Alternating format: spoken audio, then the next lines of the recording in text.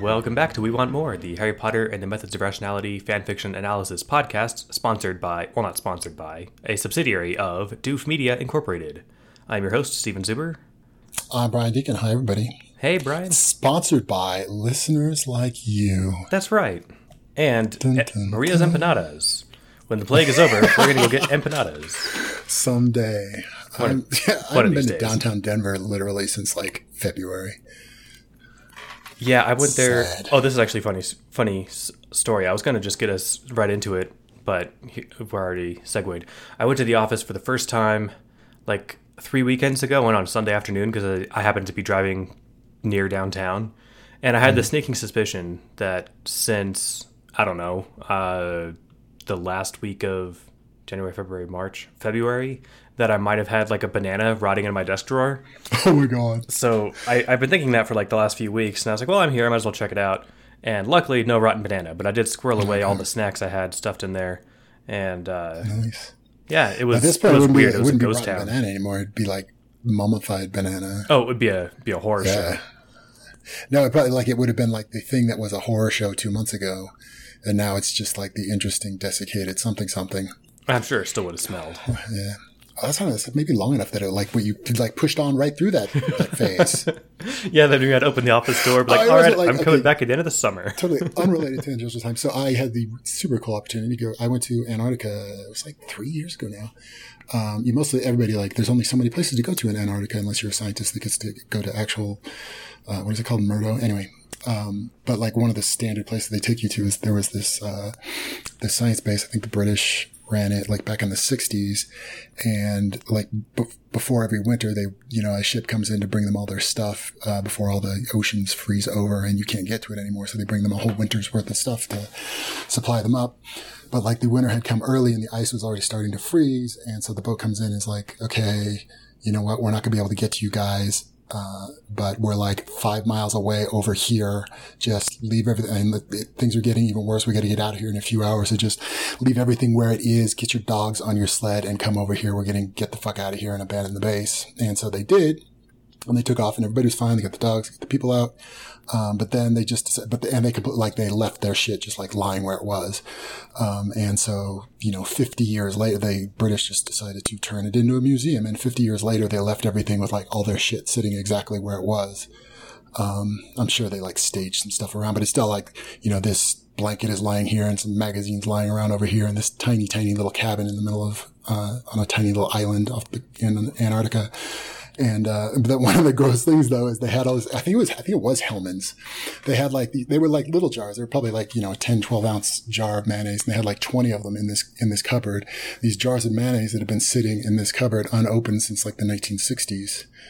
And they turned into this really scary, like oil and it's kind of cool looking. So yeah, that's what mayonnaise looks like after being stored in Antarctica for 50 years. That's gnarly and awesome. That's kind of cool. Yeah, it's kind of dope. But oh man, speaking of gnarly and awesome, I promised my review of Last of Us 2.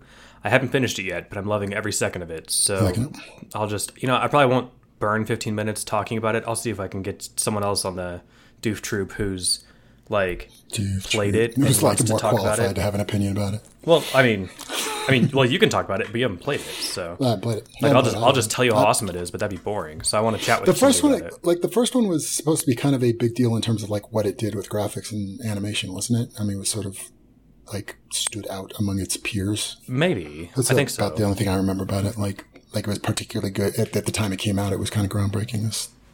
That's what I have filed in the back of my brain. I will say I'm not wowed by the graphics of this one. There are frequent points where like a person's face doesn't render, and it's not just because like they're out of focus, like where the camera's focused. Like they are just like kind of plain for a second, and then you see it pop into focus. Like it was surprisingly like, oh, okay, this is the exact same graphics as the first game. That's fine. But the graphics isn't what I care about. The story and the gameplay and everything is fucking epic. So cool. I will save that for another day. And today we will talk about chapters 76 and 77. Where are we at, Brian? How'd you like it? Yes. Or rather, let's not make it a leading question. What did you think of these chapters? What did you think? So I like it feels like and I was thinking about this, like the sort of episodic way this book is written. So this like feels like, okay, we're starting a new arc. I hear people call it an arc. I don't normally think of arcs as things that happen in books. And I think, and that's kind of how this one plays out a lot more. Like books tend to be like sort of like you might have little mini, ebbs and flows of the story, but it's sort of like, it's one arc in a book. And this has got, a lot more of them. And, so this sort of like feels again like, oh, we're starting up a new one is how this feels. So I like that. And how do I feel about it?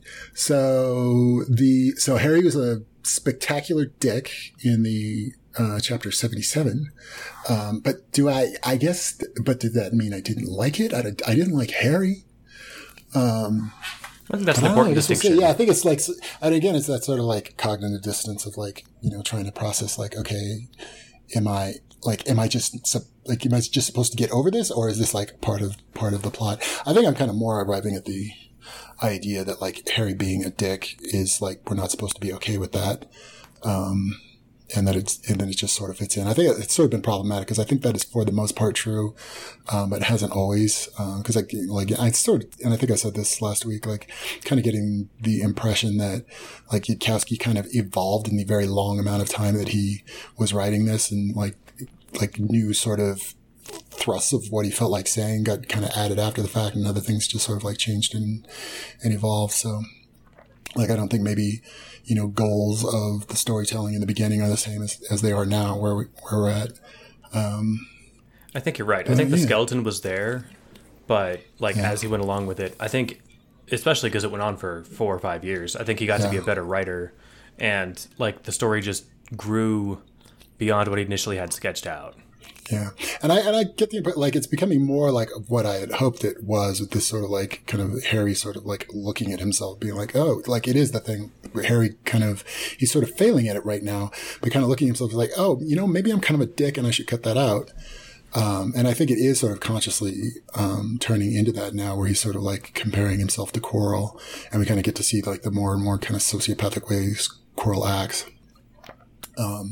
And I think it was like, it's always been somewhat like that, but I think it was a little problematic because it's sort of like, and it sounds like a lot of, people that were, reading it as it went along, you sort of get like roped in by kind of, cause Harry says stuff that like sounds like it makes sense. You kind of agree with it. And it's sort of like, especially cause it comes out on the side of like science and rationality, but you're being a dick about it, Harry. So then I think people start getting like feel the need to start defending the behavior, and a lot of it's sort of like compatible with like things that are like shitty to do in nerd world. We excuse them more. And so then it's kind of easier to like excuse more and more and more of it. And I think like that was so it was like a little bit of both in the beginning. I think it's kind of becoming more like crystallized and less so, where like when Harry is being a dick, it's because Harry is a dick, and like that's a thing we're going to work through in this story. As opposed to just like, oh, maybe this author's just a dick and this is a reflection of his dickishness. Like, and I don't get the impression that that's it anymore. But yeah.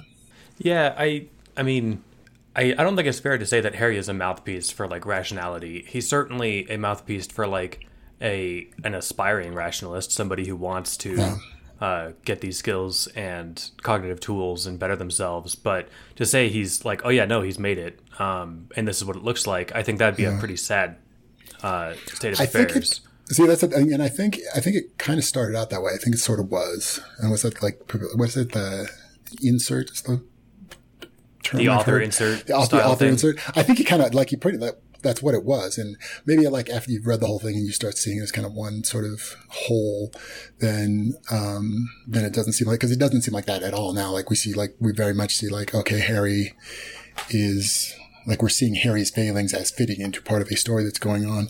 I think in the beginning, and even looking back on that now, I think like it started out as just sort of like, he's like, that's a convenient way to start, saying all these things you want to say about science and rationality. And then it sort of falls into the pit of, and it's coming out of the mouth of an arrogant little, douchebag. But so I think it's sort of like, that's kind of evolved into it too. Yeah, I think, especially once you get more time with other characters and you get to, especially the ones where you're in their heads and you're like, Yeah. oh, okay, the author isn't just writing this one guy.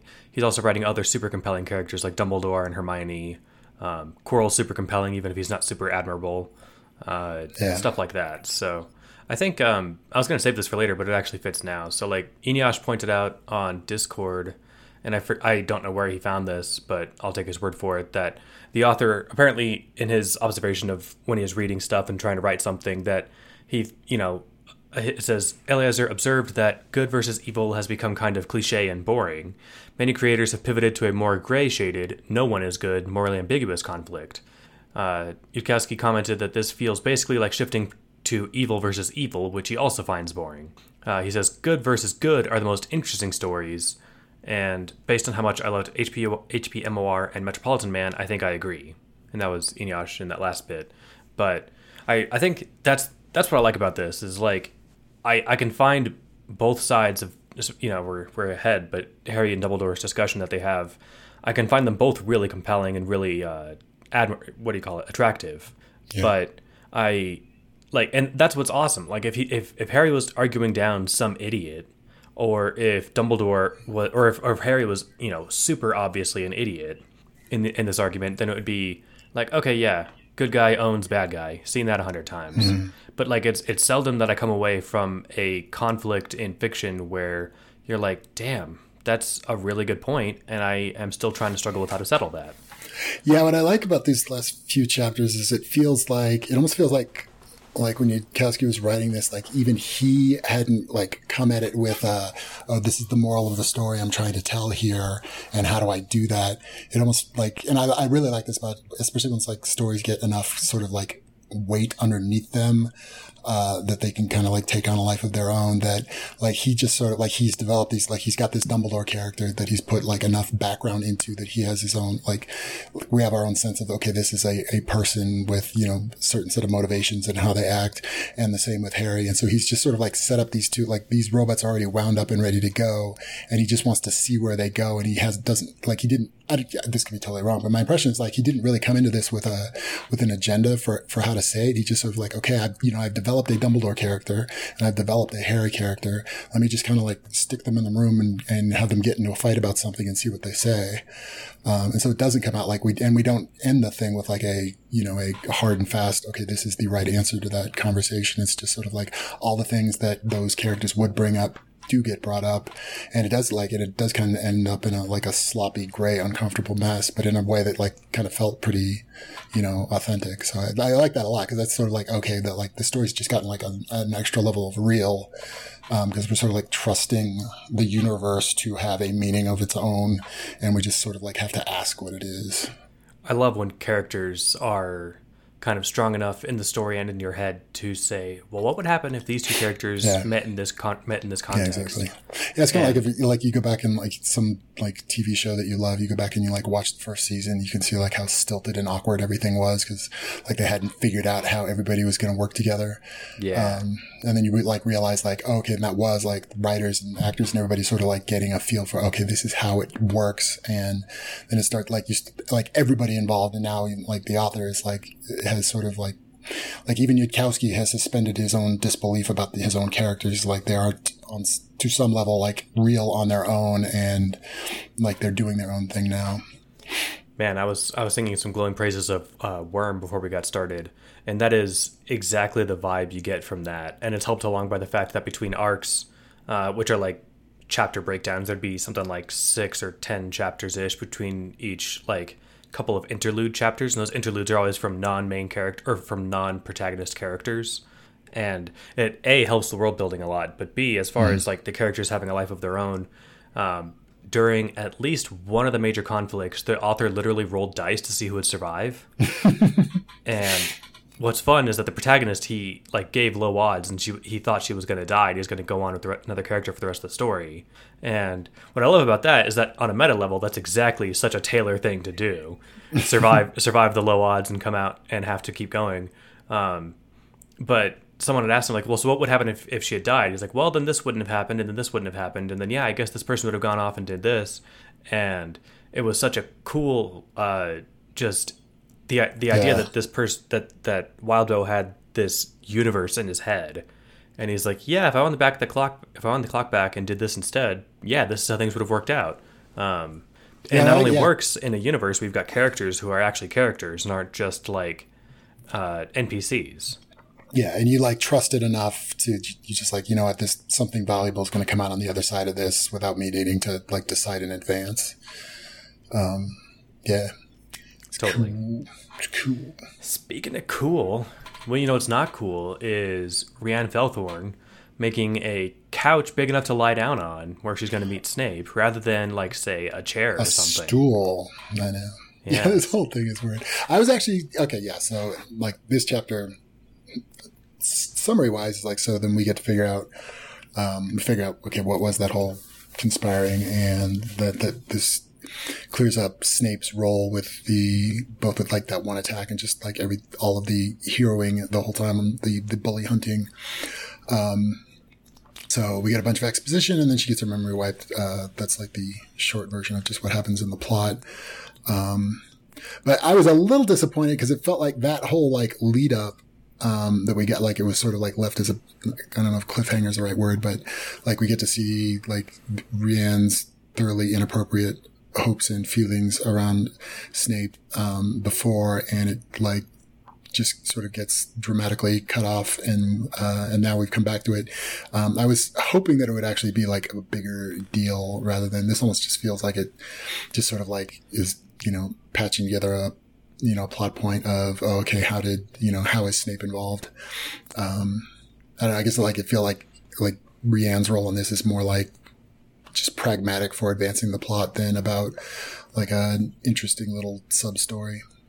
Yeah, for Rhiannon, for sure. Like her, I mean, she's unfortunately not a main character in this subplot. You know, Snape, he might be up to more stuff. He might be.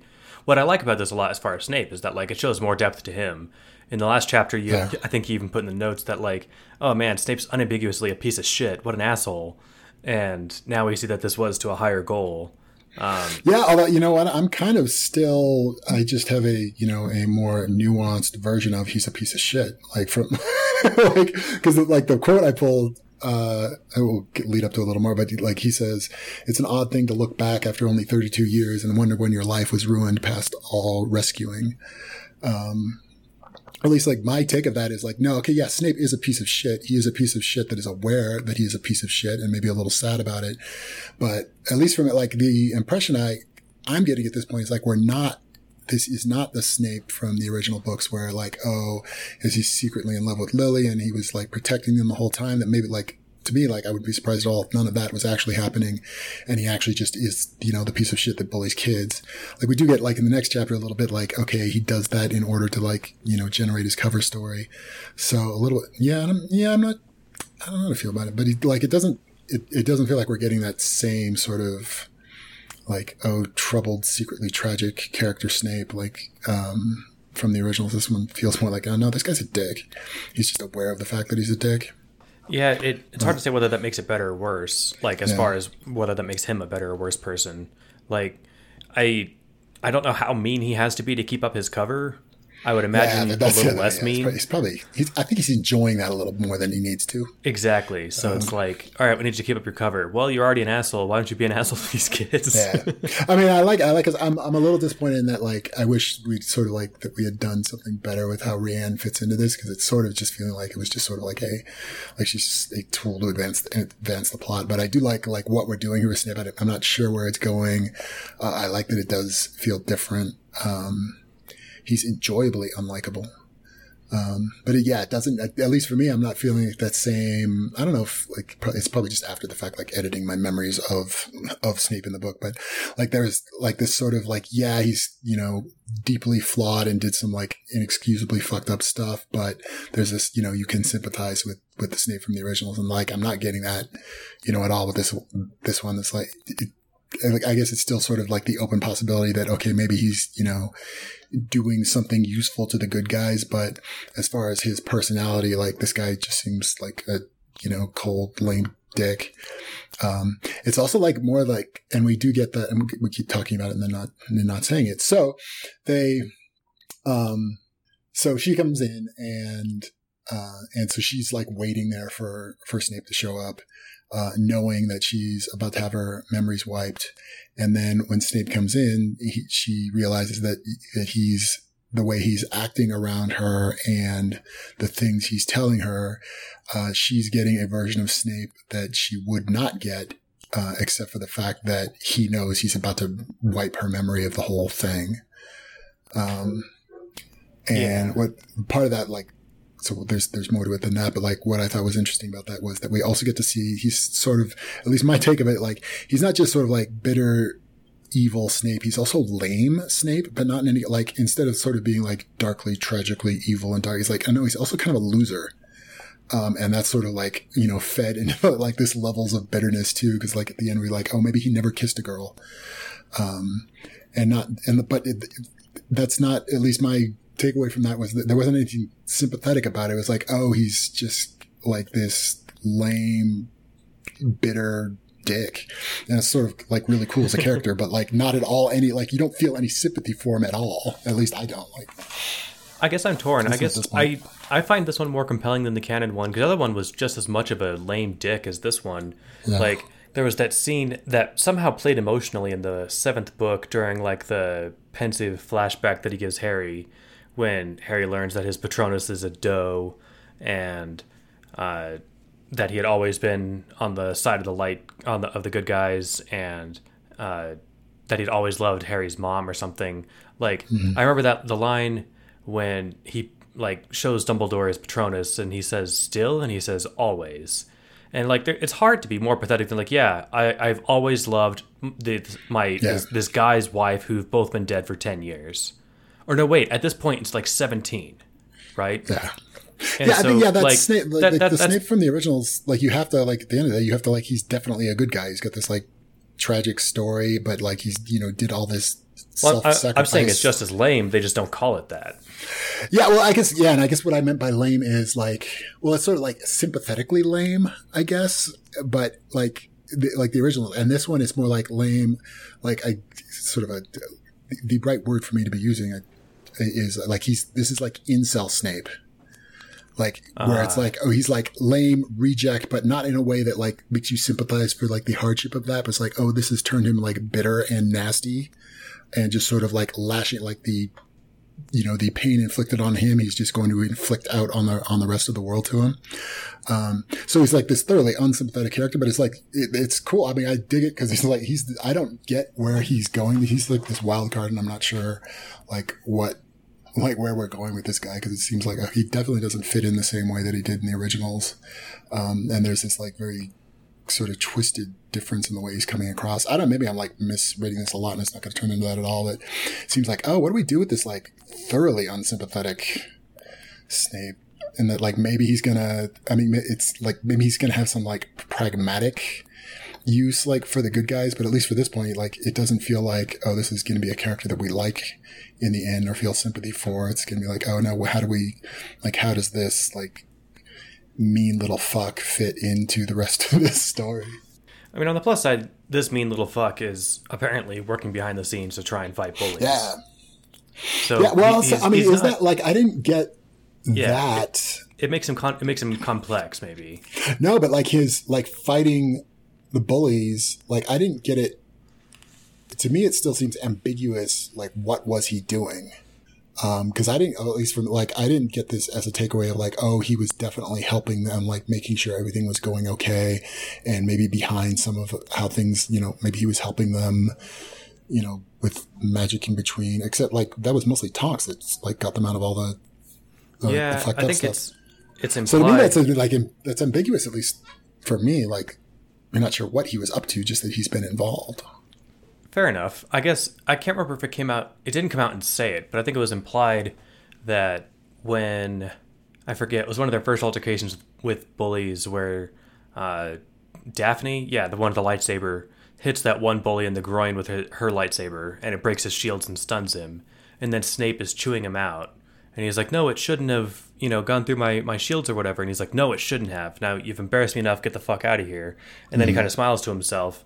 And then in the chapter after the bully thing, when Harry and Dumbledore are talking, Dumbledore thinks that it's Quirrell who broke the shield, but My headcanon that I don't remember if it's substantiated or not by future knowledge, so I think it's untainted by me having read the book, is that Snape did that. Snape was there invisible and was helping the good guys.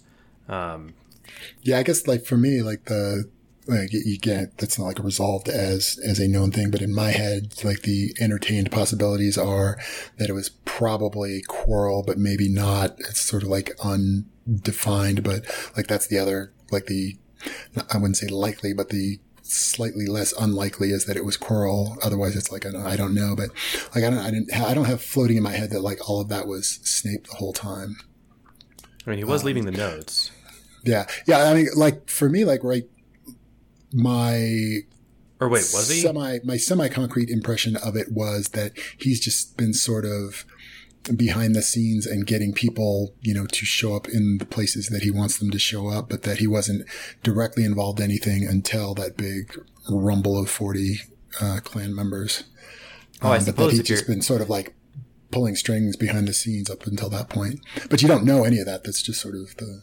Yeah, fair. I guess, I mean, this goes against that, but there's something in this chapter that invalidates this what I'm about to say, but it would be funny to imagine that he's just sending them there, like finding out where bullies are, just hoping they'll get their asses whooped.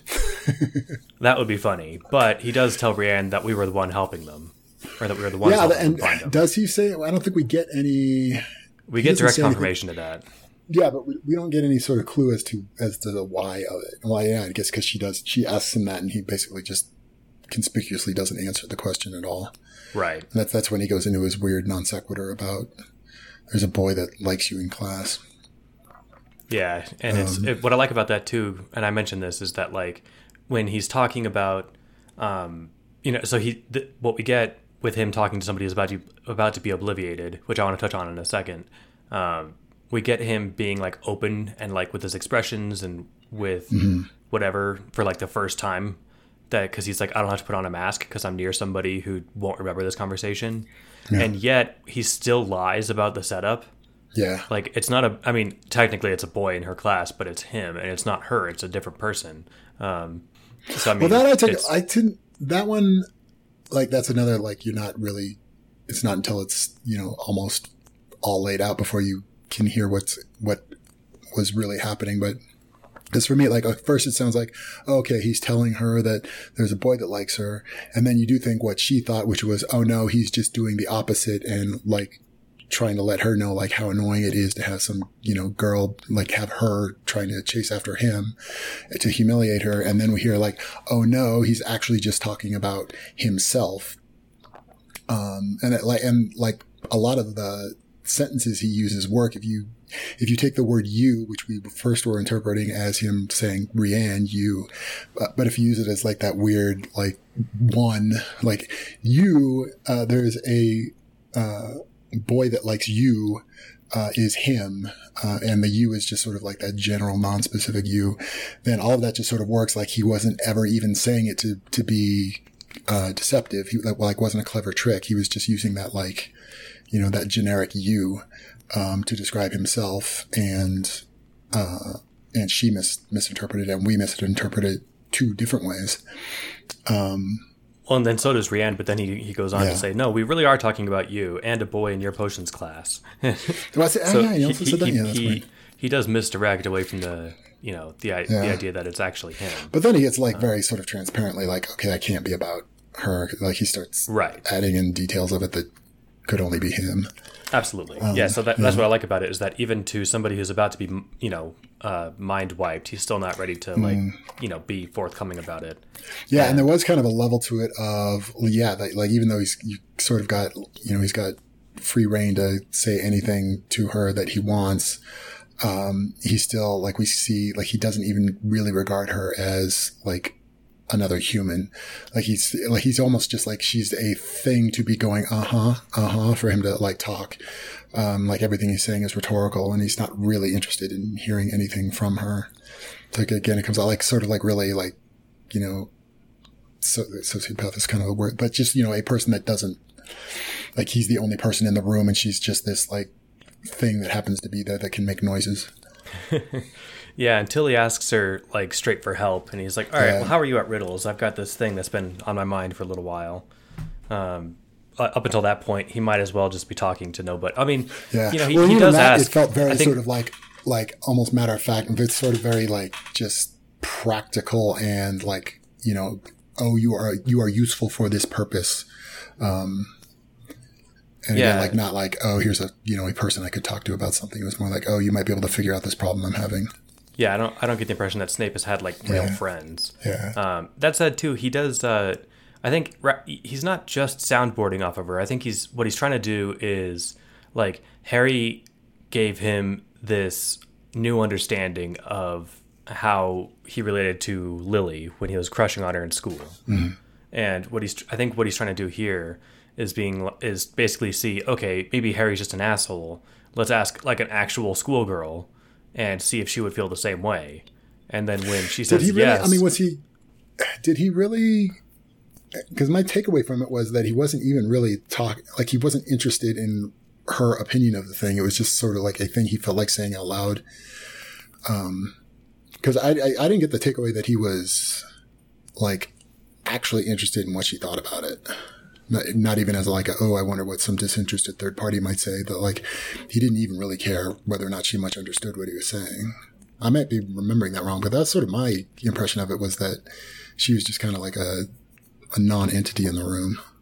I don't know. I think that if she had said, basically he asks her like, how would you feel if you knew that there was some boy in your class who, admired you a lot, was always watching you, being kind of creepy, whatever, 16-year-old, whatever. I think that if she had said, oh my God, that'd be so romantic, I would be totally into that. I think he would have walked away thinking, oh, that's fucking awesome. I fucking knew it. I think he was listening. She says she does say it's creepy. I guess, yeah. Oh, yeah, she says the opposite. Yeah. But I didn't get the impression, though, that like he much cared about the answer. Like, but yeah, maybe. I think he would have cared if it was something he wanted to hear, maybe. Yeah. And then but like, I think to hear it creepy like that, like if he cared, even that answer of it being creepy would be not at all the answer you wanted to hear, but that he would be bothered by it. Yeah, I don't know. Yeah. Well, then he mentions that that line that you pulled out where he says, it's an odd thing to look back after only 32 years and wonder when your life was ruined past all rescuing. And then he's like, I didn't get a chance to choose my house. And he says that, I guess even if I didn't get a chance to choose, it seems that it's sorted me fairly.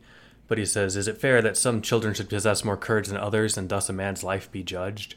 And like, he's more like, at this point, you're right. He's not talking to her. He's just kind of like talking to a therapist who won't remember the conversation.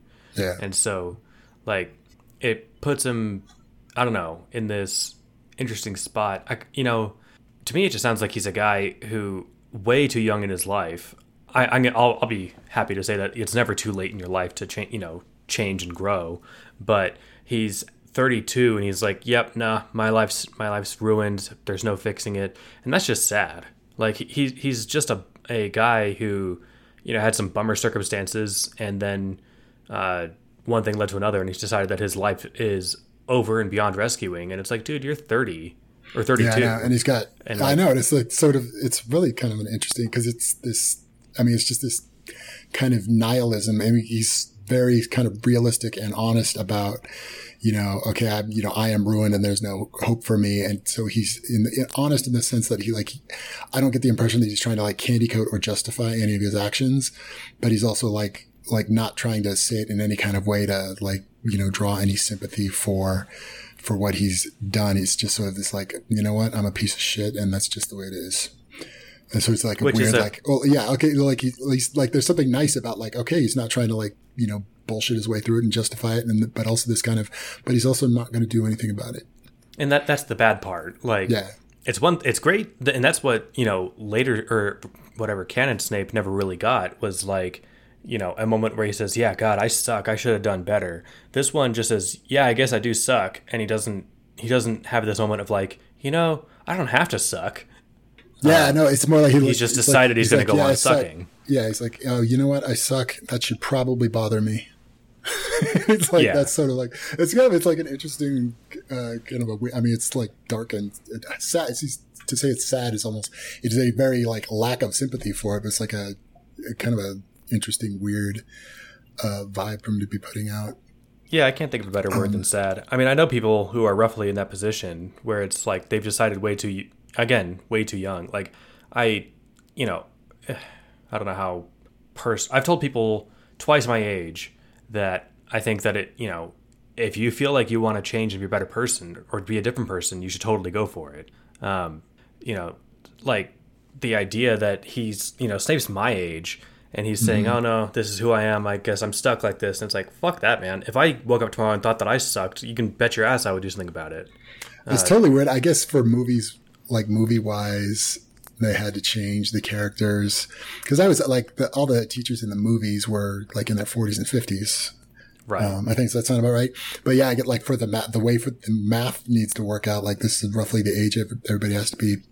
But I think like in my head, when I read that like 32 years, I was like, okay, something was 32 years ago, blah, blah, blah. It never occurred to me like, oh no, he's like the dude is 32 years old. I'm like, he's just a punk kid. Like, what the fuck? Well, the other teachers might be plenty old in the, I'm 47, in the books and the man. movies. But I think we picture Snape as older because they needed Alan Rickman to play him. So. Well, yeah. And also like, because if you did like toss in, especially like, by TV and film rules, somebody that's 30 can still play somebody in high school. Right. Yeah, but like a 32-year-old might be one of like a seventh year in Hogwarts. But so yeah, like just there's going to be a visual around it, you need that to like give people more gravitas. Oh, fun fact about the movies that I did learn. Speaking of age, they cast a 32-year-old, I think, to play Moaning Myrtle. So that, yeah, I think I've seen. She wouldn't age throughout the movies. Mm-hmm. Yeah, and I think I've seen she did something. I saw some video with like something she'd been doing since or something, and like now she still doesn't look her age, but she looks like slightly older. And I mean, there's probably makeup and whatever involved, but etc. Anyway, I think I don't know. I don't have much else to add about the whole conversation about Lily Potter and that sort of stuff. Yeah, just that we do get I don't know what the hell to make of it, but like he's like, oh, you have to. He sort of does an impression of having heard the prophecy to ask her like what she might be able to make of it. That's the part I wanted to get to. I was going to pass the Lily stuff and move into the prophecy stuff because he's like, yeah, I suck at riddles. I got a riddle once and I didn't even understand the simplest part until it was too late. I didn't even realize the riddle was for me until it was too late. And so he's just like, as much as you can fail at a riddle, he failed at every part. Mm-hmm. And so he's like, yeah, so I suck at these. I got a question for you as long as, I'm about to mind wipe you.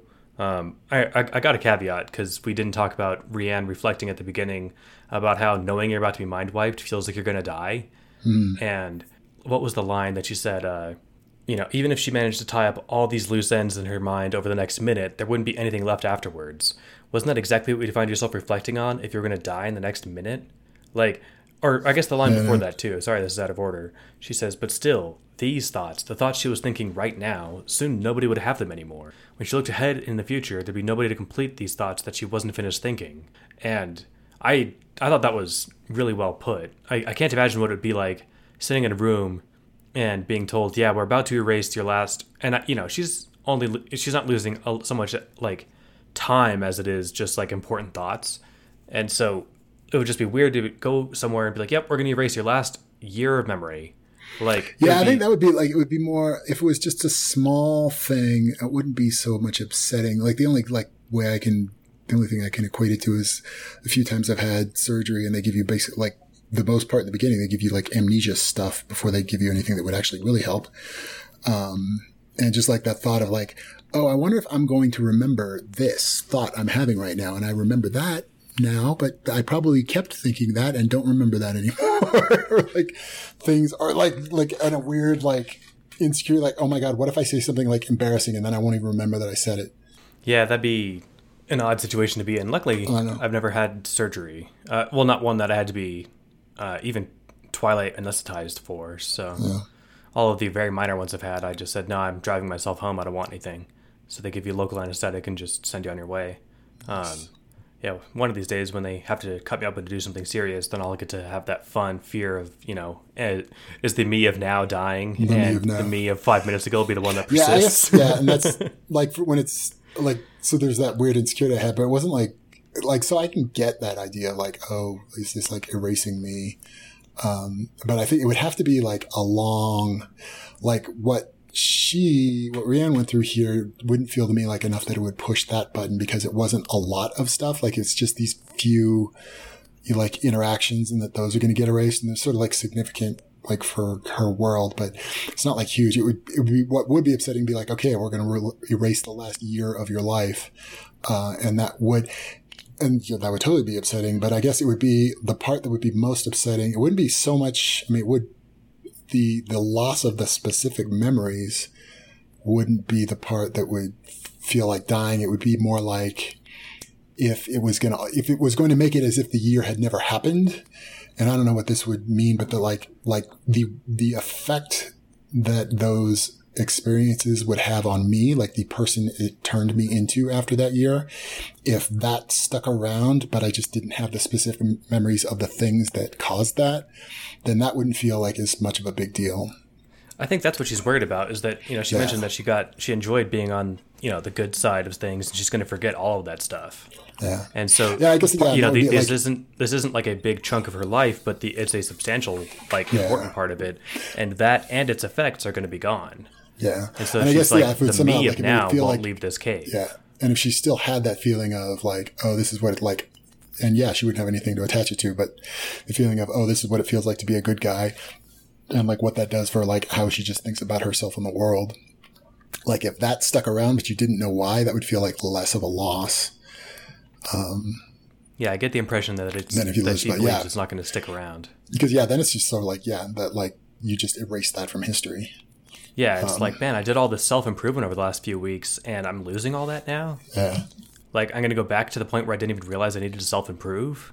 Like, that would feel terrible. Yeah. Anyway, I couldn't move past all that. And, as long as I'm not moving past stuff, there was this throwaway line about how she read that, properly worked obliviation just kind of felt like, oh, I lost my train of thought. And that's why, in her textbook, it said that, what do you call them? Obliviations are approved by the ministry for like all official purposes or something. Mm-hmm. And I'm like, yeah, that's a very nice way for the government to say, this is why we can mind wipe people. Yeah. Because it's not all that bad. And it's like, no, actually, the reason that memory charms are fully approved is because they're super convenient. Yeah. Let's not fuck around here. Those just, in my humble opinion, they should be basically unforgivable. Or at the very least, who knows? Snape's probably breaking the law here, but like, if you're going to use a memory charm, it should require lots of paperwork. Mm-hmm. Like, you should need a form signed by somebody else that says, yes, there were muggles who saw this person do magic, so we had to mind wipe them. Oh yes, but one of the things I thought was interesting, a thing that he just sort of said, like, sidelong was, and you are going, because they bribe her with like a stone, with a gem, and what he said was, you're going to remember thinking that it would be a good idea to deposit it into a separate vault in Gringotts. And I thought that was like super interesting, a way to like, that's sort of like a mind control thing, in that like the heavy suggestive power it would have to have them remember it as a thing they thought. Like, how much are you going to just trust that as, well, okay, that is totally what I think, because clearly I thought it at some point. And that, like, how much control how much you could influence people to do things just by planting in them. Because I guess it's not just that, like, you can erase memories, it's that you can cause memories to exist, which must be how the Rita Skeeter scam was pulled. But well, it's because he's going to say, like, okay, you're going to think that you were just exploring this cave and you found a gem, and then you're going to remember thinking that nobody would believe you, so you should probably hide the fact that you have it and deposit it into a separate account. Like, all of those are complete. So it's not just that he's like erasing her memory of what she did with Snape. He's also like replacing it with different memories. And what kind of ways could you influence people and like screw with their heads and just alter even their opinions about stuff by planting memories of their own opinion of things? Like, because what he says, like, you're going to remember thinking it would be a good idea to put it in a different vault, which sounds like if we've decided that's, possible to create memories, then that sounds totally plausible. But then, like, the implication of that is like, how much can you fuck with somebody's head if you can change their recollection of what their own thoughts are? Like, you are remembering. How's that tie into Rita Skeeter? Oh, just that, because we have the like she got fooled. I can't even remember what it was, but like Harry's like he faked her out. Like he got the Weasley twins to do some kind of like misinformation something. So I can't remember what it was, but she said like, oh, she saw the document or something. I can't even remember now what the scam was. It was some long convoluted thing that we never get the full digest of.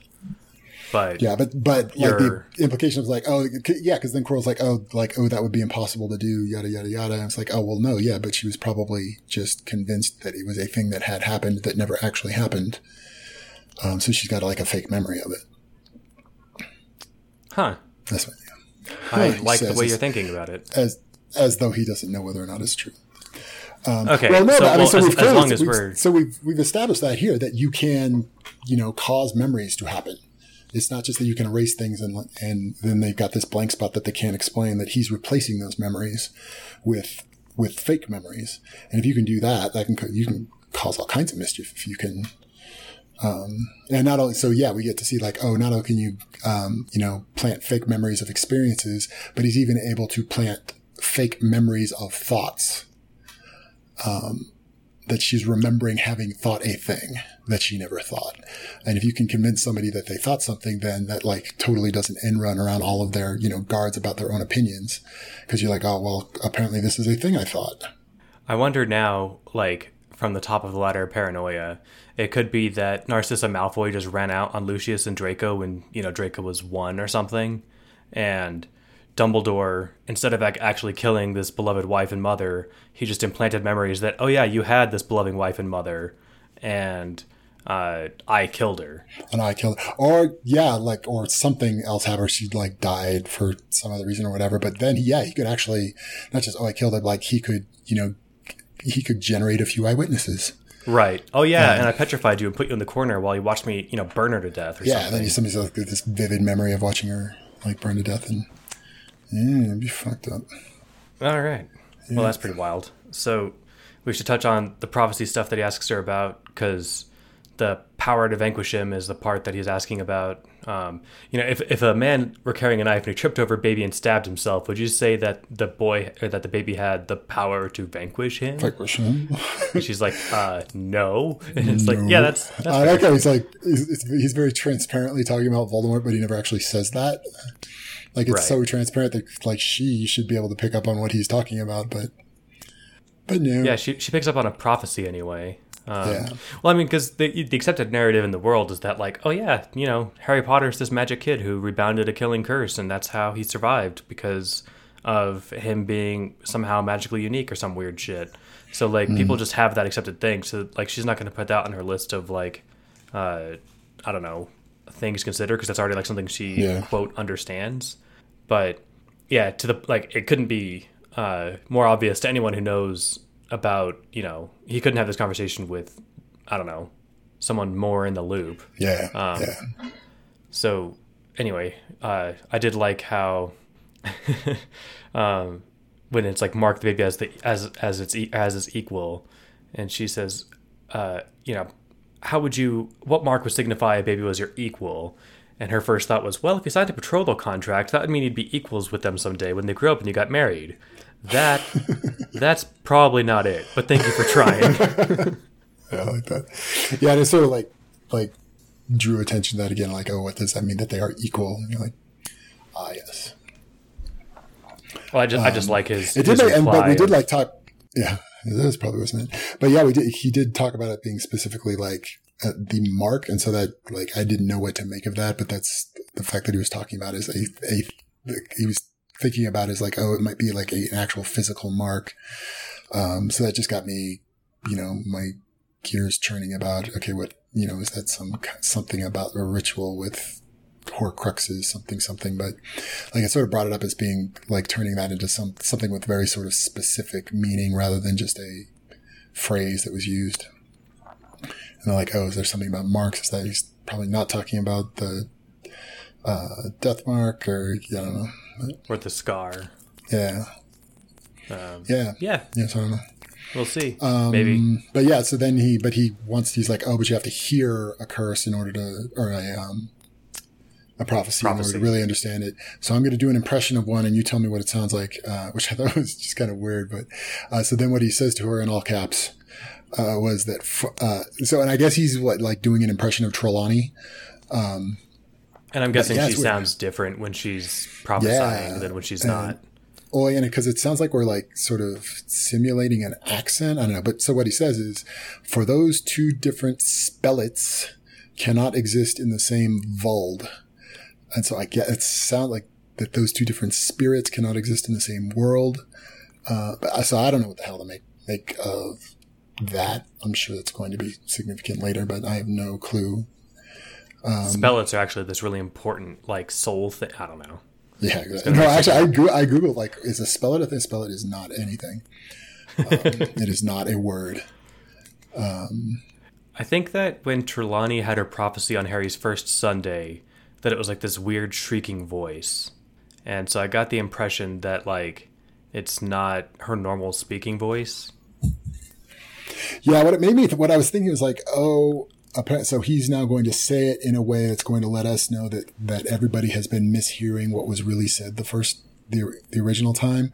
But I'm like, I don't know what the hell to make of that sentence, but now I want to go.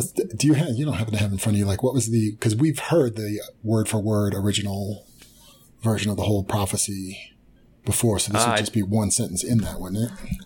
Yeah, that would have been what's in it. I don't think we got it with that same intonation. Yeah, no, that wasn't how it was when we were handed the whole prophecy.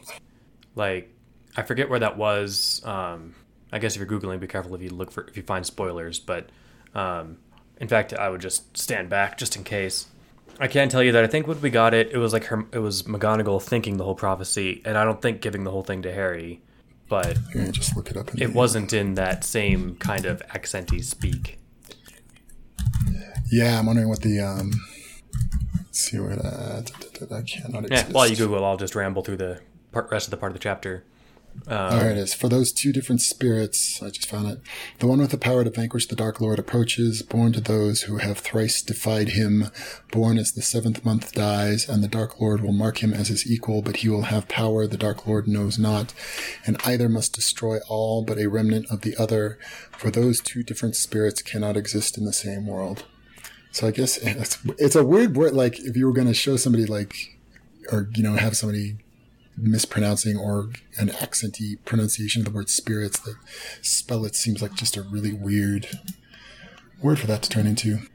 I have nothing to offer there. Now you don't know if I'm being genuine in my ignorance or not. So I don't know. We're exactly where I wanted to be. You're right. Exactly. I turned off from Google and I just did a search in the ebook version for cannot exist, and I found it. Back in chapter 23, I think.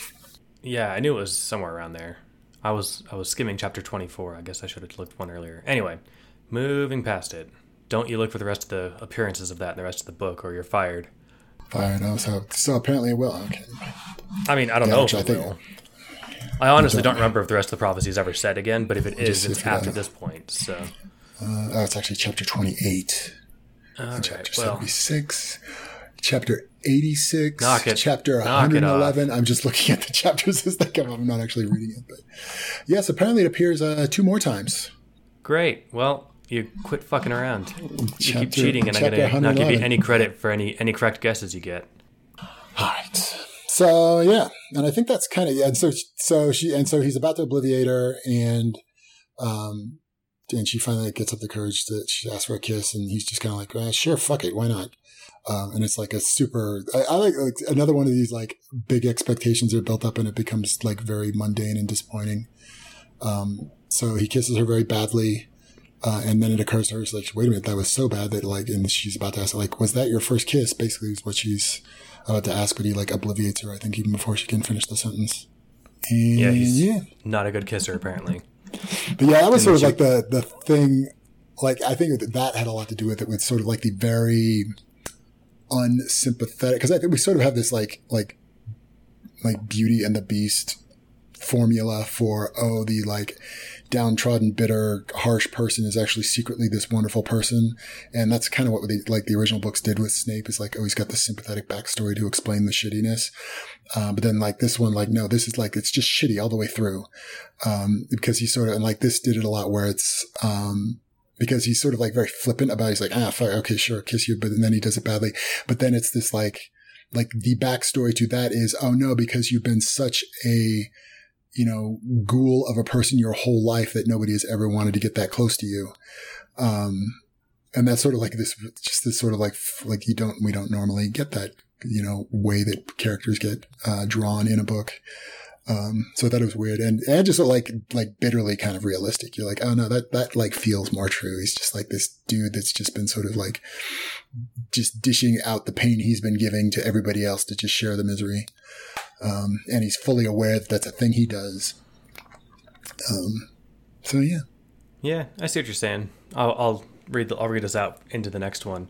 And this is where I get the impression that like all the self-growth that she had over the last few weeks is gone. So it says, Rianne Felthorn blinked at the stone she had discovered, still holding the extraordinary ruby she had found embedded in the dirt of one corner. It was an incredible windfall, and she didn't know why looking at the ruby made her feel so sad, like she'd forgotten something that had been precious to her. Yeah. Yeah. Yeah. The other thing, and I put this in my notes, I don't know if this is just sort of like just the necessary case of the situation things are in, or if this is kind of an intentional vibe underneath it. But so there's this whole, especially because she's got this like, oh, I want to have inappropriate sex with my teacher thing the whole time. But there is this like undercurrent during this whole scene of, oh, Snape could do any kind of like evil rapey thing with this girl right now, and he's totally going to get away with it. It's like ironclad. And so like the implication of that though is that he does not choose to, and where I'm not sure, like you sort of can't avoid, like that's going to be true of this scene. You can't write that out of being part of this scene of, like he either does that and the horrible thing happens, or the fact that he doesn't do it means that he had to choose not to do it. And so we're sort of like and I guess maybe like his sort of flippancy, maybe how we kind of like dismiss that. But what kept going through the back of my head was like, okay, that like we're forced to look at the fact that he's made a conscious choice to not do a monstrous thing right here. And does that mean that there is a not shitty side to Snape? Or it's like just not his flavor of evil. But I think maybe like the way that he's just sort of like flipping about it, and like he's like, okay, sure, yeah, fuck it, we'll kiss you, sort of like that's kind of negates it addresses that concern. He's just like fucking not interested, he doesn't care, without it like turning into a like, oh, he gets credit for making an ethical decision. But that may just be like, because that's just such like an implied, like that's already put in our heads, like, okay, weird inappropriate student teacher sex thing is already planted in our heads because that's what she would like to have happen. So it's sort of like this unavoidable thought, like it's a thing that we can't not, decide. It's not just that, oh, it happened. It's like, okay, we've decided either that's not happening or that is affirmatively happening, or it's definitely not happening. So, yeah. Yeah, I mean, I guess I never got the read that he did anything beyond what she asked. No, I think he didn't. And what I wasn't sure is like, are we to take that as he has explicitly made an ethical decision? And I wasn't sure. And I'm thinking now. I mean, he hardly has to be a hero to not decide to, have his way with her. Yeah. I mean, like you were talking about with false memories or something. Like it would be insanely easy with, and I mean, Quirrell touches on this in that spew monologue he gives about Voldemort's parents. This has been tossed around. Like this has already been planted in our heads as an idea. Yeah, and I mean, it's been implanted in the heads of every disgusting fan fiction author for since Polyjuice, and I mean, I remember seeing something, years and years ago. It was like, remember when Harry goes to Diagon Alley and someone's selling like fingernails or something? Like those are probably celebrity fingernails for Polyjuice to go home and give to your partner that night. So for one night you can fuck Chris Evans. Like, I mean, the whole like let's not, you can't peddle around the fact that the Harry Potter universe is just saturated with disgusting. There's weird sex stuff to be had all over the place. Totally, and there are people in our world who sell their used underwear and stuff. I mean, If I was an attractive celebrity, you can bet I'd be selling my fingernail clippings, you know? I guess if I needed the money. I don't know. All right. Well, past all that, let's just go ahead. I guess the fact, the way that he was just sort of glib about it and then bad about it, I think that was sort of like the way that you sort of address / defuse that idea while also like not giving him any credit for, being the upstanding guy. Because like we were just primed to like it couldn't be a non-event. He was like whatever happened was then definitely for us like it wasn't just that it wasn't a neutral. It was okay. It definitely didn't happen. So what does that mean? And I guess we got enough info there to say okay, yes, it didn't happen, but he doesn't get any credit for it. Yeah, I mean he would lose credit if he did do bad stuff, but you don't really get credit for not doing bad stuff. Yeah. You only get credit for doing good stuff. Yeah, that sounds fair. Yeah, that actually does sound fair. You don't get credit for an action. Yeah, and also, but if there were, he would get a little bit of credit if for some reason we had it planted in here that like, he does dig her and would totally like to sleep with his student, but he knows that it's wrong and he decides not to, then he would get some credit for that. Especially if it's that like, oh, he totally would be into it.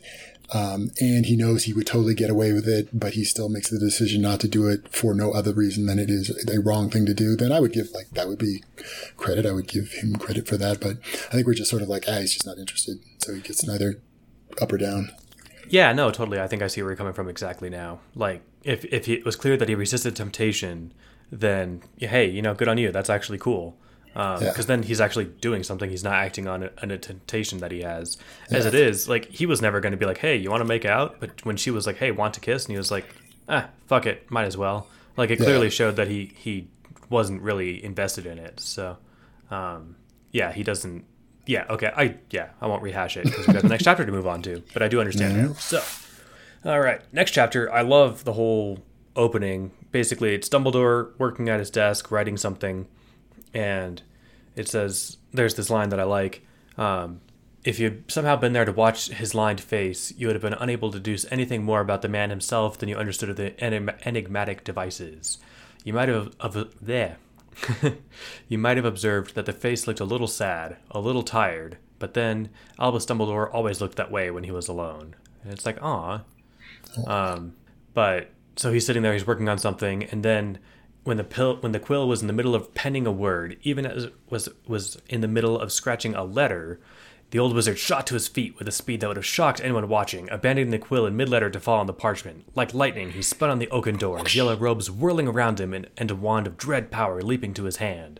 And it's like that whole badass, like he's sitting there being, tired and sad by himself, working on his, whatever drudgery that he has to do, and at the instant of warning, he like just goes into full action battle mode. I know.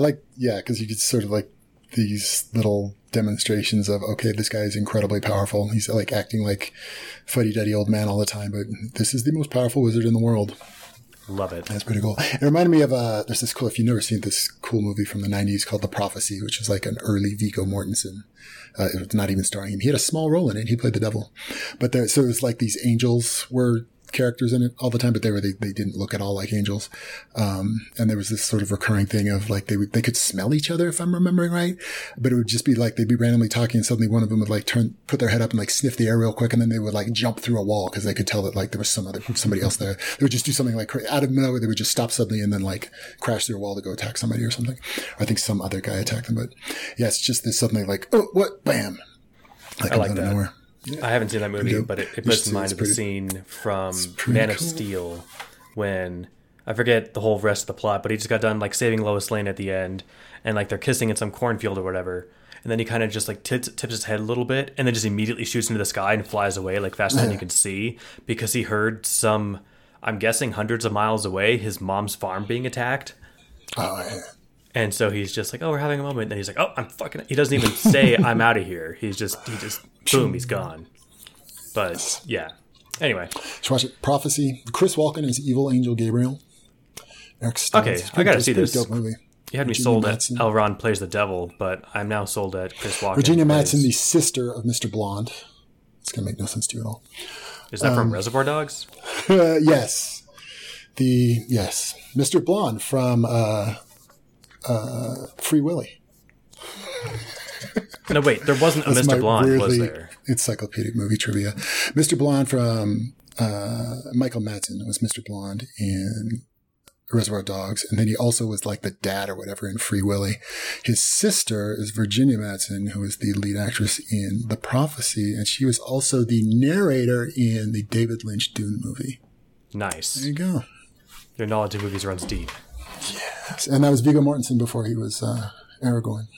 It's pretty dope. Oh, you said Viggo Mortensen. For some reason, I put Viggo Mortensen played Lucifer, a very creepy, awful. Yeah, it's pretty okay, cool. Viggo Mortensen's even Like cooler. Lucifer. I was thinking, little Tommy Daggett. You used to pray in your bed at night, worried that I was under your bed, and you know what? I was. All right, this sounds awesome. First cool. of all, when you It's said Viggo a dope movie. Mortensen, for some reason, my mind went to Elrond and not Aragorn. What's Elrond's real name? Why am I blanking on it? I just saw Matrix. Hugo Weaving. Okay, yeah, I don't know why I thought that was Viggo Mortensen was. Anyway, so I was sold on Elrond. I'm even more sold on Aragorn playing the devil. I'm going to watch The Prophecy in the next couple of days. Very cool. But I can't do it right now because we're talking about chapter 77. Let's keep going, man. Trying to segue us back into the thing that we're doing. Oh, yeah. So, all right. What I call this chapter is Karen Potter and the Complaint to Your Manager. And I put in parentheses, shots fired, exclamation point. Now, I just realized, so I think the author's intent, capital A author's capital I intent, was clearly that Harry's being a dick, and we're not supposed to like it. I can't wait till we have the author on. It gets to be like, this is when he was being a dick, and this is when he wasn't. And I guess honestly, did I avoid every instance of just not being like saying some kind of petty bullshit? Please. I think you're totally allowed to. Like I said, I what strongly I've suspect been like the author. super hyper careful about is like, yeah, I like totally think, and even saying like, oh, you know what, I think he can be kind of a dick, but like, am I going to come back later and be like, that was just some like petty, lame shit I just said, and I really wish I hadn't, like, that I'm hopefully haven't said anything, and I'm not going to say anything that I'm not going to later be willing to go like, yeah, you know what, I said that, I did say that. All right, well, the odds of the author being on are actually fairly small, and I wouldn't want you to curtail your like discussion. No, that's like no, it's not so much that, it's like, no, yeah, so I like don't like it, but am I going to like, there's the, if I'm not liking it, can I say it in some way that's not like petty and lame and vindictive? Oh, I will ask if that. Yeah. Because exactly. You should do that for anything, whether or not you'll ever talk to the author. Like, if something sucks, I want to hear about why it sucks and how it could have been better, not just like, that was lame. That was lame. Oh, and he's a dick. Comic book guy. Yeah, exactly. I watched the first half hour of like an hour and 47-minute video on YouTube by the YouTube channel is called The Closer Look. It's great. He gives like writing and story building examples through like usually movies or books. And I'm not a writer, but I think that if anyone has new aspirations to write, there's lots of cool stuff to learn from it. But he's like 30 minutes into his almost 2-hour video on how the last 3 Star Wars movies sucked. And it's not 2 hours of him saying, and this sucked and that sucked. It's all wonderful examples of like, here's how this could have been. Here's what the scene did wrong. Man, with this one small change, it would have gone so much better. And he also does like, positive note movies too. There's one that I really liked called, and now I'm the one derailing us, but I want to give a good sell of this guy's YouTube channel called How to Write a Villain, I think, or How to Write an Intro. Whatever it was had the Joker from the Dark Knight series on it. And it was awesome. So he does a lot of like, this is how this was amazing. You guys should check this out. Anyway, check out the Closer Look YouTube channel. Free plug. I expect him to, return the favor. I think he has somewhere in like the hundreds of thousands of subscribers, if not millions. So we don't have quite that level. So that's a good ROI on our part. Yeah, especially if he plugs us back. Yeah. Anyway. So Dumbledore badassly jumps to his feet and was going to Superman the door down and presumably, I don't know, explode everything into space, but then smite shit. That's right, he was going to smite some shit, and then he somehow, I guess, just knows it's Harry Potter. And what I like about then after because we learn at the end of this chapter that it was more Time Turner fuckery that let Harry sneak in like that, but so then thinking about it later that would have been the moment that Harry just sort of appeared from the future. Exactly. And so that would have been like Dumbledore just instantly sensing that somebody just appeared outside the door and like, I'm going to go fuck their ass up. And it's a strange turn of phrase, Brian. But he's going to like smite shit like instantly. It was kind of cool to be like, oh, he just sort of instantly detects that like somebody just appeared outside the door. So yeah, he's always on guard. Anyway, so I guess maybe just determining from the level of magic or something from the person out there, but he's like, all right, yeah, it's fucking Harry, come on in. And then Harry comes in and proudly announces, very, very, as he put it, calmly and charmingly expresses his concerns. You're welcome it's like to the read first the one, quote. like, okay, yeah, Harry's just being a dick this chapter. Yes, because it's, again, the word I like talking about Harry, grandiose. So he says, I didn't get the part before, but basically Dumbledore's like, what the fuck are you doing here?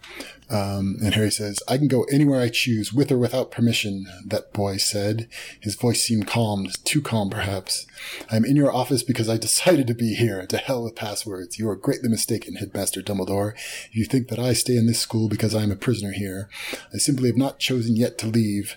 Now, keeping that in mind, why did you command your agent, Professor Snape, to break the agreement we had in this office, that he would not torment any student in your 4th year or below? I want to speak to your manager.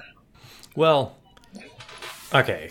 I don't want to butt heads on literally manager. everything in this exchange. But like, yes, the grandiosity at the beginning I think is to kind of build up like, by the way, take me seriously. And the second thing is like kind of legit. Like, hey, you said Snape wouldn't be a dick. What's going on here?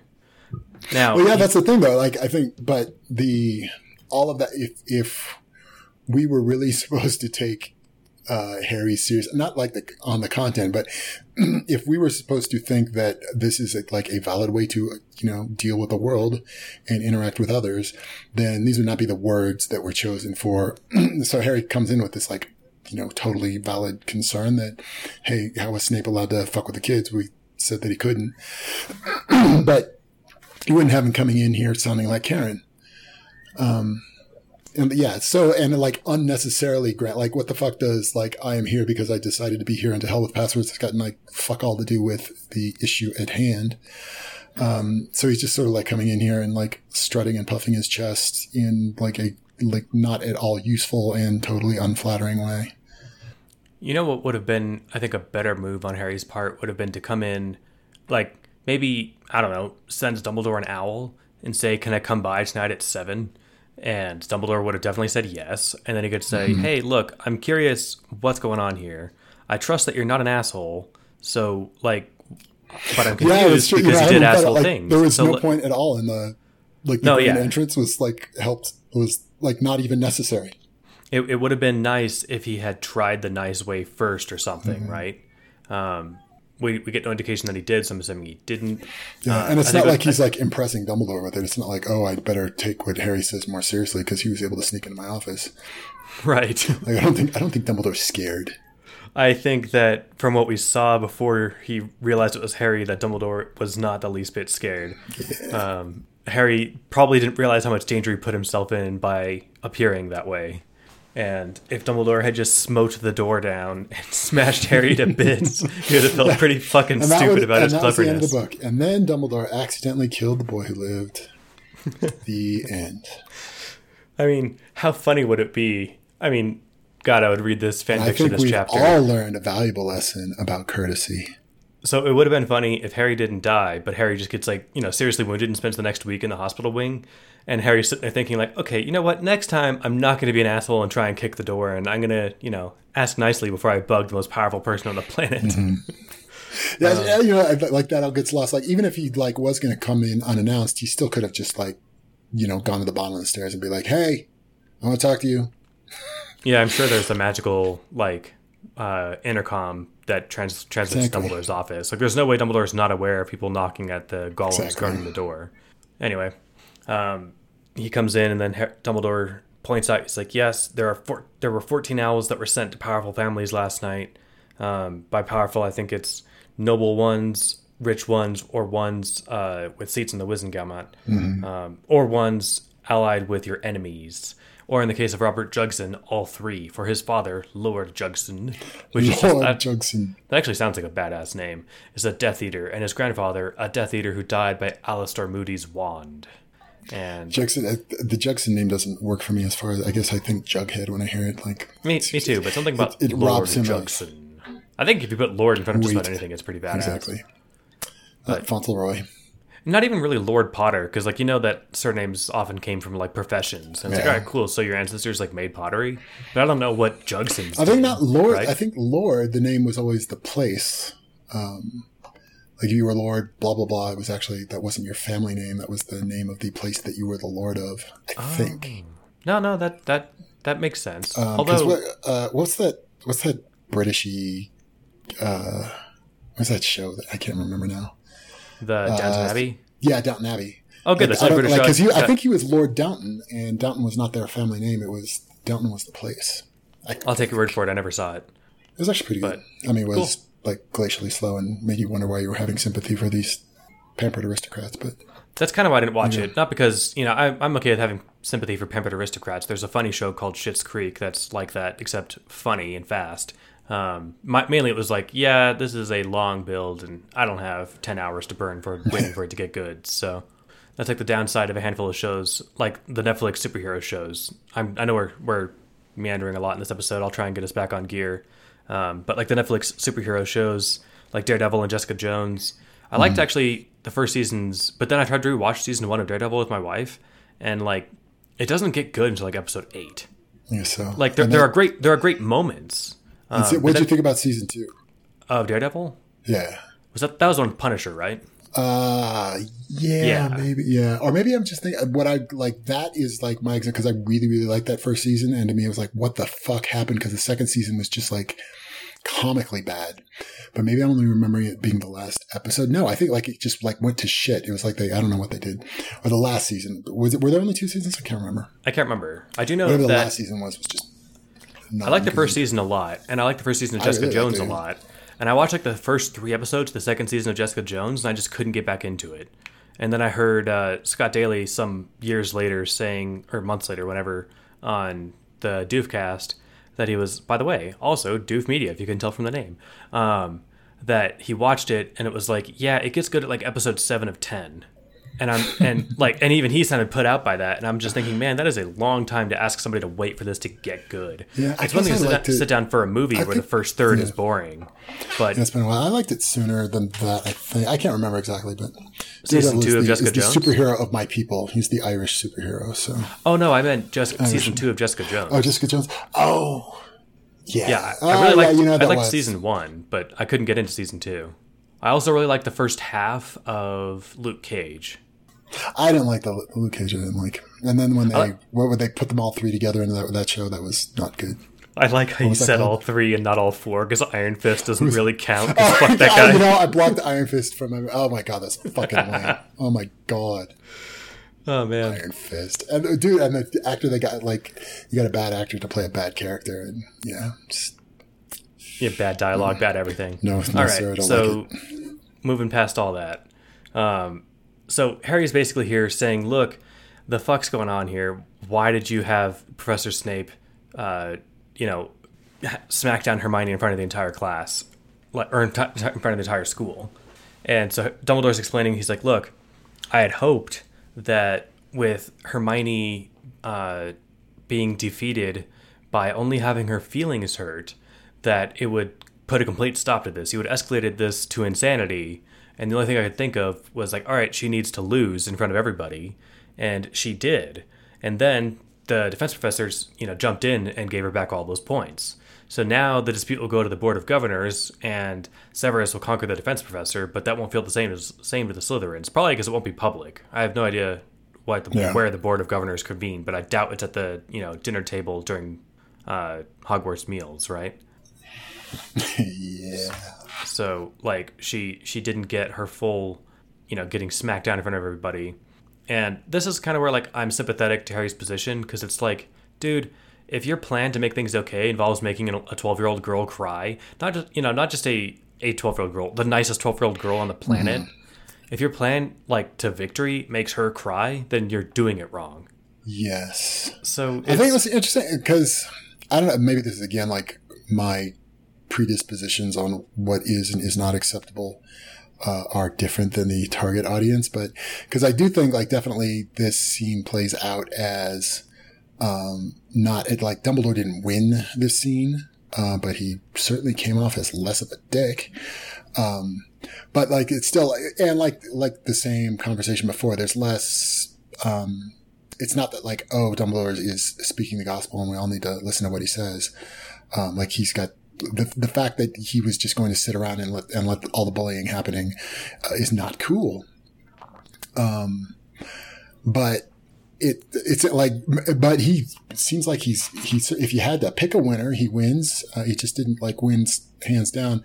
Like Dumbledore's points are all pretty good, and kind of like but you can't sit there and do nothing about it is like the only like sticking point on Harry's side of it, because everything else like Harry brings up, it's not only like, okay, you're not great on the content, but also why would anybody want to be on your side with you acting like this? I think like the big takeaway, like for all the points that Harry brings up over and over again, it's, well, yes, but why does that mean that you unilaterally get to make that decision on behalf of everybody else just because you thought about it really hard and decided what the right thing was? I think Harry would say, because he's the only one who will do anything. Like everyone else sees it and is fine with it.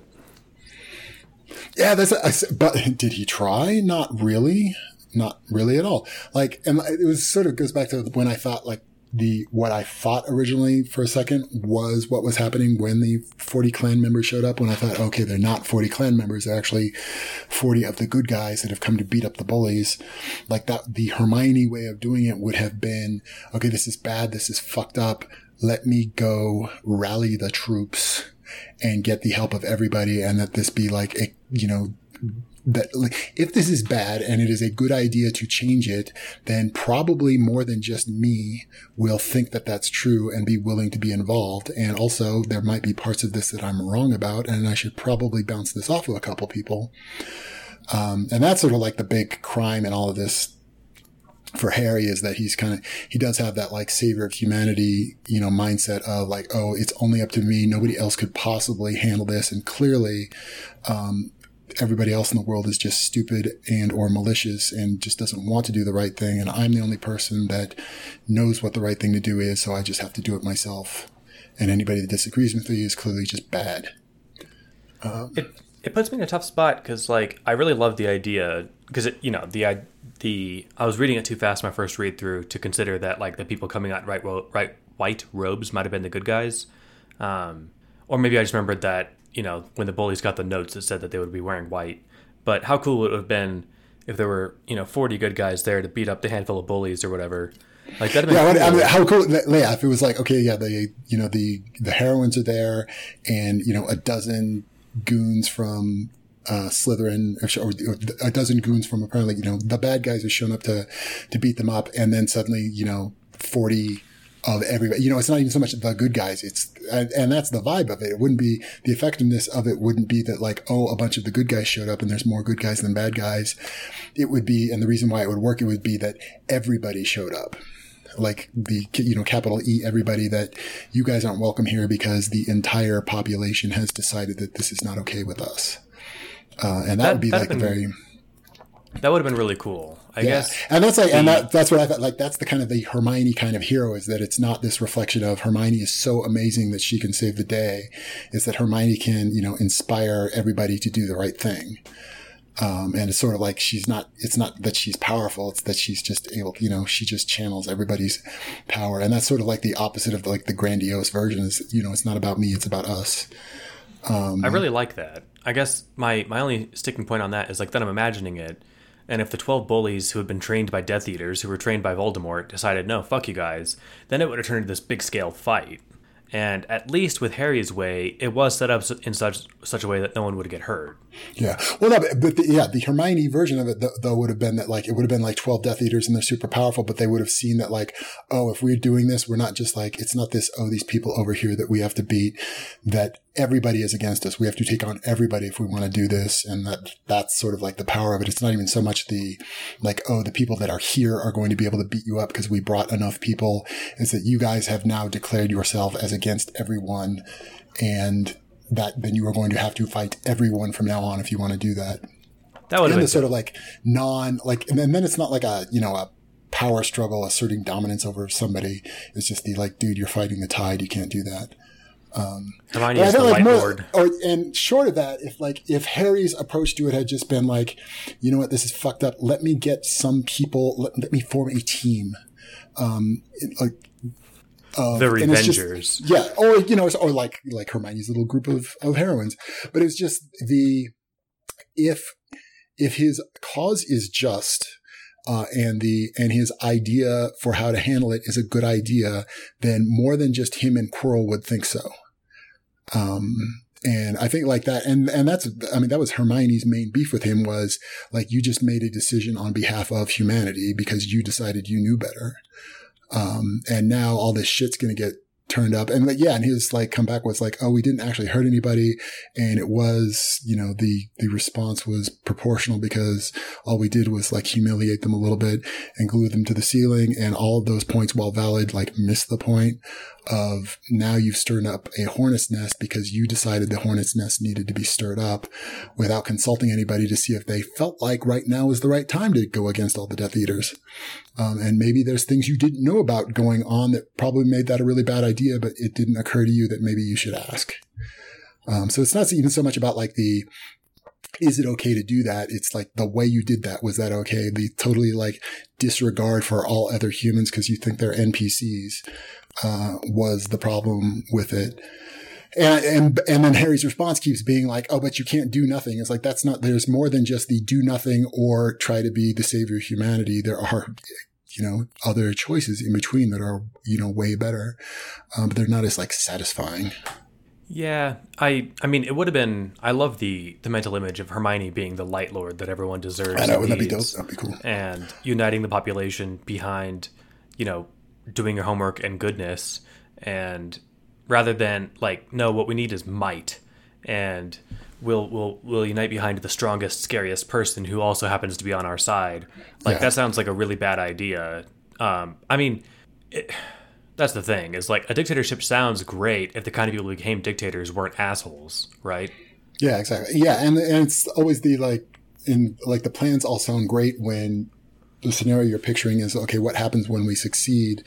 But like in the real world, you never succeed, you always partially succeed. And what does it look like? Partial success is partial failure. And what does that look like? And what that looks like is, making mistakes but having absolute power to be a dick about it. That actually leads us great into this quote, but I want to pin in it because there's another line I wanted to read before that, where basically Harry says, "All right, fine, we'll topple this 500-year-old noble house, the Jugson family, if that's what it takes to get this done." And he's like, "No, it wouldn't be about the hallways, and it's like it would be about his past crimes." And for me, it's like, it seems like it sort of would be kind of about the hallways because. You said you wanted to crush him for his past crimes, but you would wait until Jugson made the first move against you? Like, no, if you're going to get him for his old crimes, you'd do that anyway. You wouldn't leave him be. And there's a long list of past crimes from a long list of other people that you're apparently not concerned about right now. Right. And I mean, like, I think it was on the Hat called him out when he had that thought when when Draco was giving him his Death Eater spiel. Harry was thinking, man, sure it'd be nice to just guillotine all those guys. And the Hat points out, like, you realize that's a pretty fucked up thing to think, right? And he's like, oh, yeah, I guess. Yeah, well, no, actually, he owns it much more than that. He says, yeah, that is a pretty fucked up thought. Clearly, like, the solution can't just be, let's go lopping heads. And I had some other point to make. Oh, yeah, so I'll read these two quotes really quick. So, like, Dumbledore says something along the lines of like, you seem to think, Harry, that I need merely use my full power and all foes will be swept aside. You are wrong. And you pulled out that quote. And then later on in that thing, he says, let's see, that while the Black King slept, Lucius Malfoy moved his chess pieces for a time. Do you think Lucius Malfoy would likely permit you taking a pawn of his color? I just love the chess metaphors. And then Harry's like, okay, fine, we'll find some convoluted way so it looks like Jugson betrayed his own side. And Dumbledore's trying to push back, and he's like, look, obstacles mean you get creative. It doesn't mean you abandon the children you're supposed to protect. Let the light win. And if trouble comes of it, the boy shrugged, let the light win again. And that's kind of what you're talking about, that like a partial success is a partial failure. And to Harry, that's not really... Yeah, and the answer is just to double down. Yeah, he's not recognizing that as a problem. And like... Partly, you don't want to let the perfect be the enemy of the good, right? Like, if in your first move you don't solve every problem, it doesn't mean you shouldn't make the first move. But and that he doesn't. He keeps like any objection to what he did. He then just frames as, well, oh, you just want to sit there and do nothing. It's like, well, no, that like. And because then that's him just sort of equating himself with like right and good, and anybody that disagrees with him is clearly not. Like, these are all the formulas for like crazy cult leader dictator. The downside, like I guess not the downside. The wrinkle is that like Dumbledore has been doing nothing for apparently his whole tenure at Hogwarts. Like, bullying didn't start this year, right? Bullying's been a thing for as long as kids have been shoved into schools, and I think we talked about when he was getting chewed up by the headmaster for that whole thing, that like, I'm assuming that whatever super magic comes with A, being Dumbledore, and B, being the headmaster of Hogwarts would give him some ability to do something about this, right? And yet he's elected not to. And that's I think what's really getting at Harry. Is like, look, you could have solved this problem, but since you won't, I'm doing it for you. And yes, my way here's is the thing. What's funny though is that, and because Harry says this to Hermione, is like what Hermione did, they shut it down, but like what he said, like, but that actually did move the ball, and they're going to do something about it. It's not going to be like, magically solved or whatever, but like what Hermione did caused the school to then start taking it more seriously and then start doing more about it. What Harry did has now taken everybody's eyes off of that as an actual problem. And now the problem is, oh shit, what are we going to do with the political fallout of all of the enemies he just made? And how do we protect Hermione from, getting stabbed, by some hired goon Slytherin assassin? Now they've made like big enemies, and, the shit has hit the fan, and nobody's talking about bullying anymore except Harry. Nobody outside of that is concerned about that as an issue anymore. And now everybody's concerned about like law and order. Yeah. It's worth just remembering that was Harry's speculation that maybe Hogwarts is going to double down on bullying now.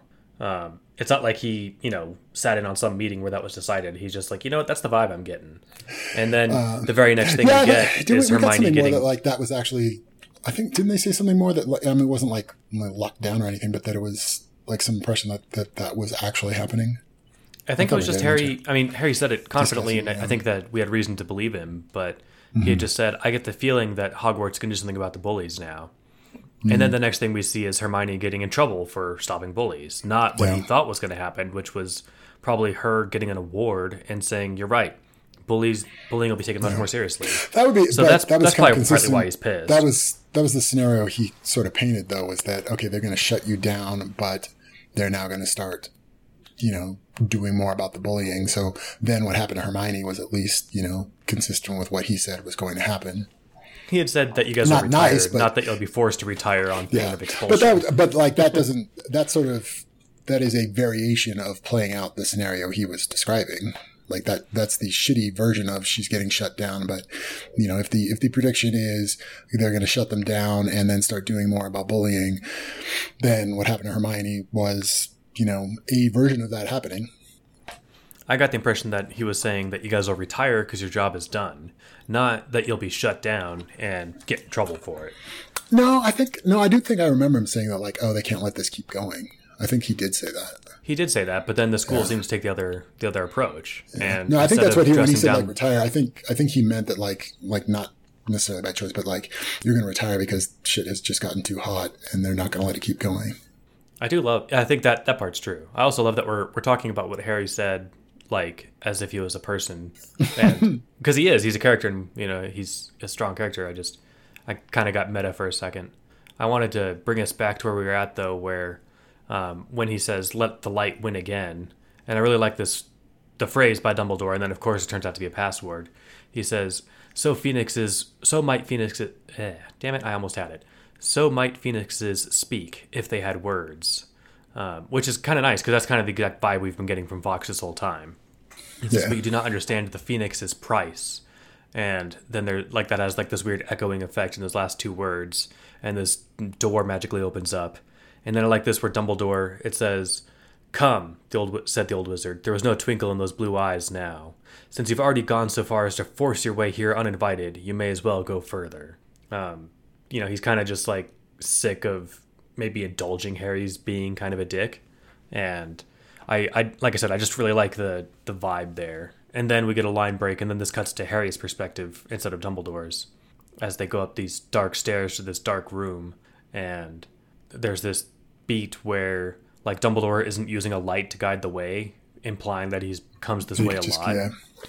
And we get there, and there's this other door. Dumbledore says Phoenix's fate.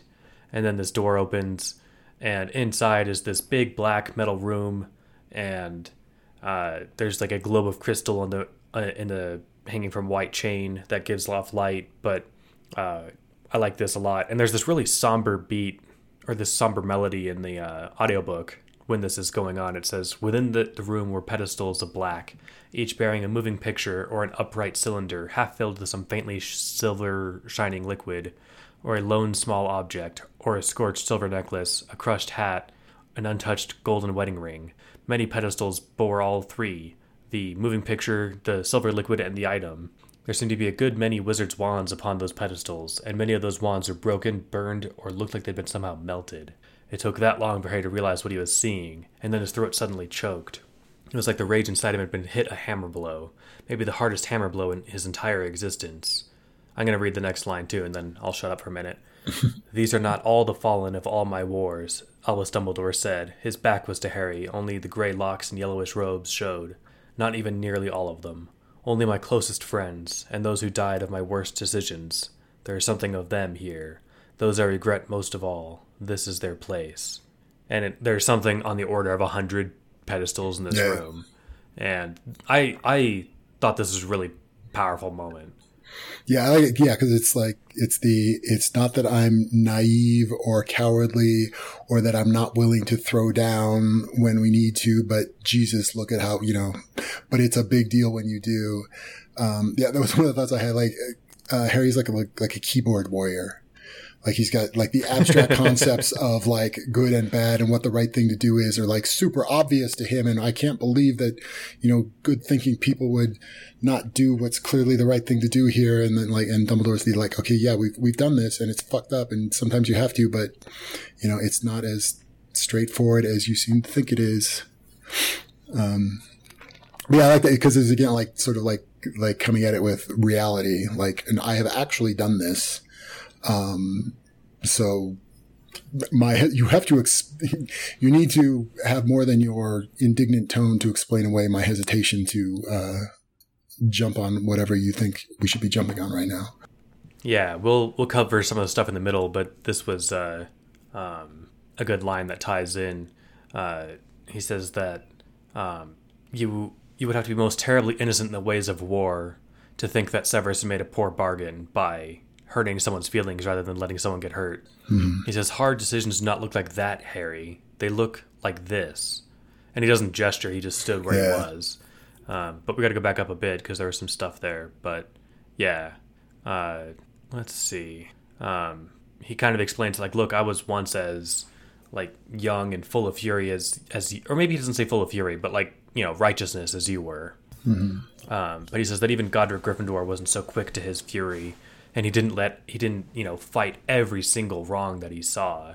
Like, that's not how this is supposed to work. And it's not how it can. I think he doesn't come right out and say it, but he's like, your fucking room will be way bigger than this if you keep doing what you're doing. Exactly. Did we already pull that quote about, Gandhi? Something about, no. I think it was, I'm not sure if it was before that, but the, not allowing any evil to go unchallenged or something. Oh yeah, it's down after a ways. He says only in children's fantasies can all battles be won and not a single evil tolerated. Yeah, and that's what I like about the exchange is like Harry just keeps like bringing up sort of absolutes and, theoretical, concepts, and Dumbledore keeps coming back with, yes, but what about thing in the real world? And that's It's a great clash yeah. of like the idealism of somebody who hasn't been there and done that, and then the conversation with a person who's like, no, actually, when you are there and do that, you get shit like this. Yeah.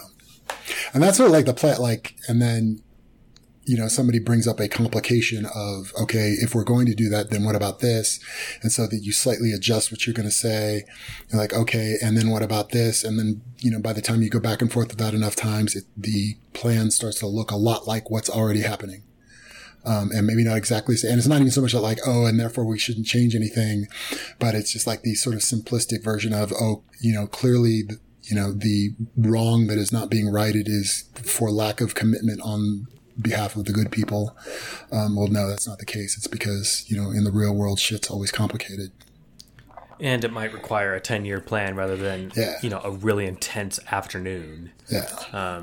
And it sucks, like, because I'm really and sympathetic to and both beating sides. up the bullies in the hallway right? might end up meaning that you lose the war against Voldemort.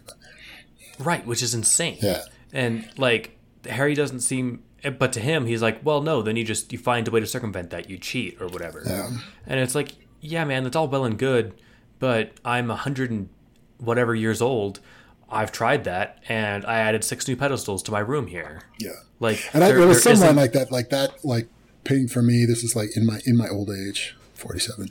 But like, I mostly think about it like professionally though, like when I came to understand like old grumpy curmudgeon mode is born of because you abandon the sense of like wanting to be appealing or, empathize or, humor the opinion of the person that's being a fucking idiot, because your confidence in being able to be that much of a curmudgeon is because, oh, I see you doing exactly the thing that I did because I thought the thing you're thinking right now. So I've done this. I've been there. I bought the t-shirt. You're being a fucking idiot. Quit it. Cause I don't want to go along for the ride again. I've done this before. That's how you turn into a grumpy old man. I mean, and that was tough sort of like that's sort of what he's been saying here, because it wasn't like, oh, like you're just too dumb and you don't know better. It was and that's what, like, he goes up and he shows him. It's like, yes, I did what you did, and here's 100 pedestals of dead people because of me acting that way. And he's not even saying, therefore, shut up and go back to your corner. It's like, dude, you just need to slow your roll and involve other people because it's going to be complicated. So you need input. It's tough because, like, on the one hand, you don't want to discourage the person who's been there, who hasn't been there and done that, is, from your curmudgeonly pedestal, and say, look, therefore you shouldn't try this way, because maybe they're going to try it a different way that actually works or something, right? Yeah. Like, it puts you in a tight spot, because otherwise you're just the Dumbledore who puts down everybody trying to do the thing, because you're like, oh, no. And that's also what's great about this and really humanizing for me for Dumbledore is, like, and Harry points out, there's probably a part of him that never leaves this room. Yeah. Because how could you, if you knew that 100 of your closest friends or people that died of your worst mistakes, if you, even if you didn't keep a pedestal to them, but if you had them all in your mind, you would be really reluctant to engage in the next conflict, no matter what it is, because you're like, oh no, I see how this shit turns out. That reminds me of this time that what's-her-name died. Or, no, we can't do that because he died when I tried something, vaguely similar. Mm-hmm. It would put you in this sort of, like, I don't know, lock state where you just are petrified towards inaction. And on the one hand, you don't want to, like, force that down other people's throats because they might actually have a better way.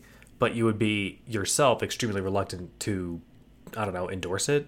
Yeah, and I guess the ideal response would be something more like, yes, bullying is bad and let's do something about it. But Harry, here's these 8 things you didn't know about the situation. And that doesn't mean, okay, so fuck off and go away. We're not going to do anything. It's all right. Here's a bunch of information you didn't have that makes your approach complicated and maybe not a good idea. How should we adjust and like work from that? But it is that, like, okay, your, simplistic, oh, let's just bowl over the enemy idea is not going to be the right way to do this. So here's a bunch of things that also need to be addressed based on the, things I ran into when doing what you're doing. Here are the mistakes I already made. How do we, how do we handle this in a way that doesn't repeat those mistakes? Yeah. And like I got the impression that he was trying to have that conversation. And yet when he went Harry probably didn't guess that 14 members of the Wizengamot or rich families or his enemies would be owled about this or whatever. He probably didn't anticipate it, so he thought that might help slow Harry down. But instead, he's like, "Oh, cool! Let's go gung ho on these Yeah. guys. Let's start toppling, noble Yeah, he families." just wants to keep And like doubling down. Yeah. what will you do to win your next big war? Will you destroy the whole world? If you're willing to destroy a country over bullying in the hallways, how far are you willing to take this? Where will your wrath stop? And that's I think kind of where you've been getting at, with like even with their last conversation about the bullies. It's like, dude, it's not that you're fighting for the light side. Like yes, stopping bullies is a good thing, but you're going gung ho, not necessarily guns blazing because you're not killing people, you're not hurting people, etc., whatever.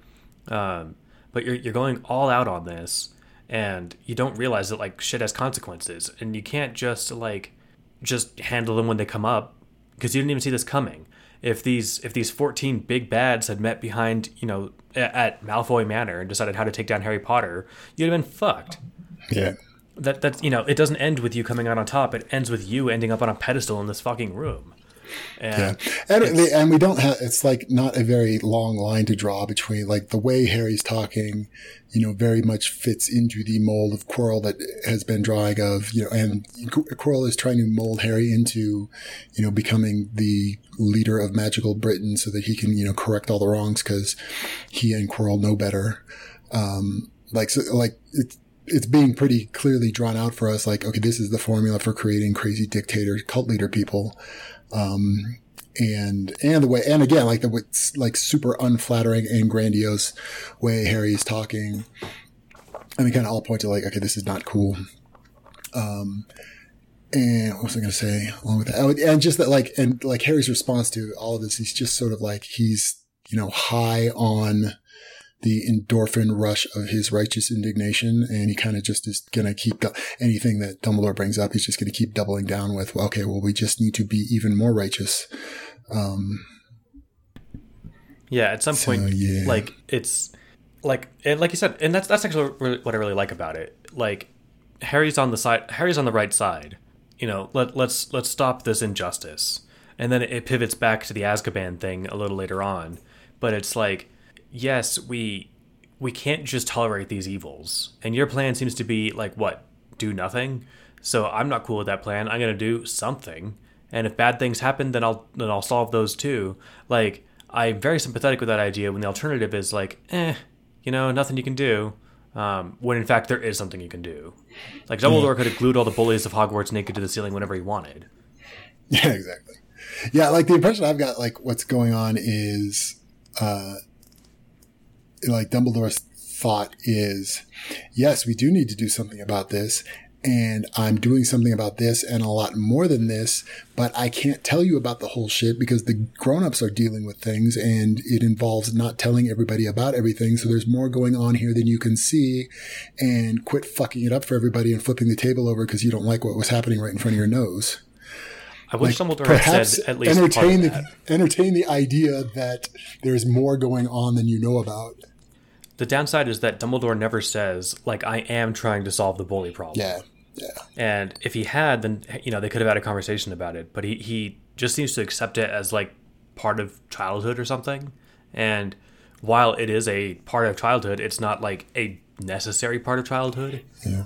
I guess based on only what I know about what's going on, is it sounds like what he's saying is, yes, that's a problem, and we're trying to do something about it, but like everything you just did, but there are things unrelated to bullying that are bigger, that involve protecting the lives of these kids, that we're about to have a war with Voldemort, and the parents of some of these kids are powerful and some of them are Death Eaters, and solving the bully problem is not enough of a priority to make enemies of people that are going to fuck up the larger issue of the war with Voldemort and getting people killed.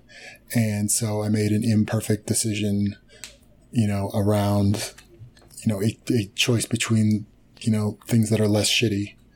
That's sort of the impression I got. No, that's actually persuasive because, like I said, Dumbledore could have glued all the bullies to the ceiling, but Yeah. like then the same fallout would have happened.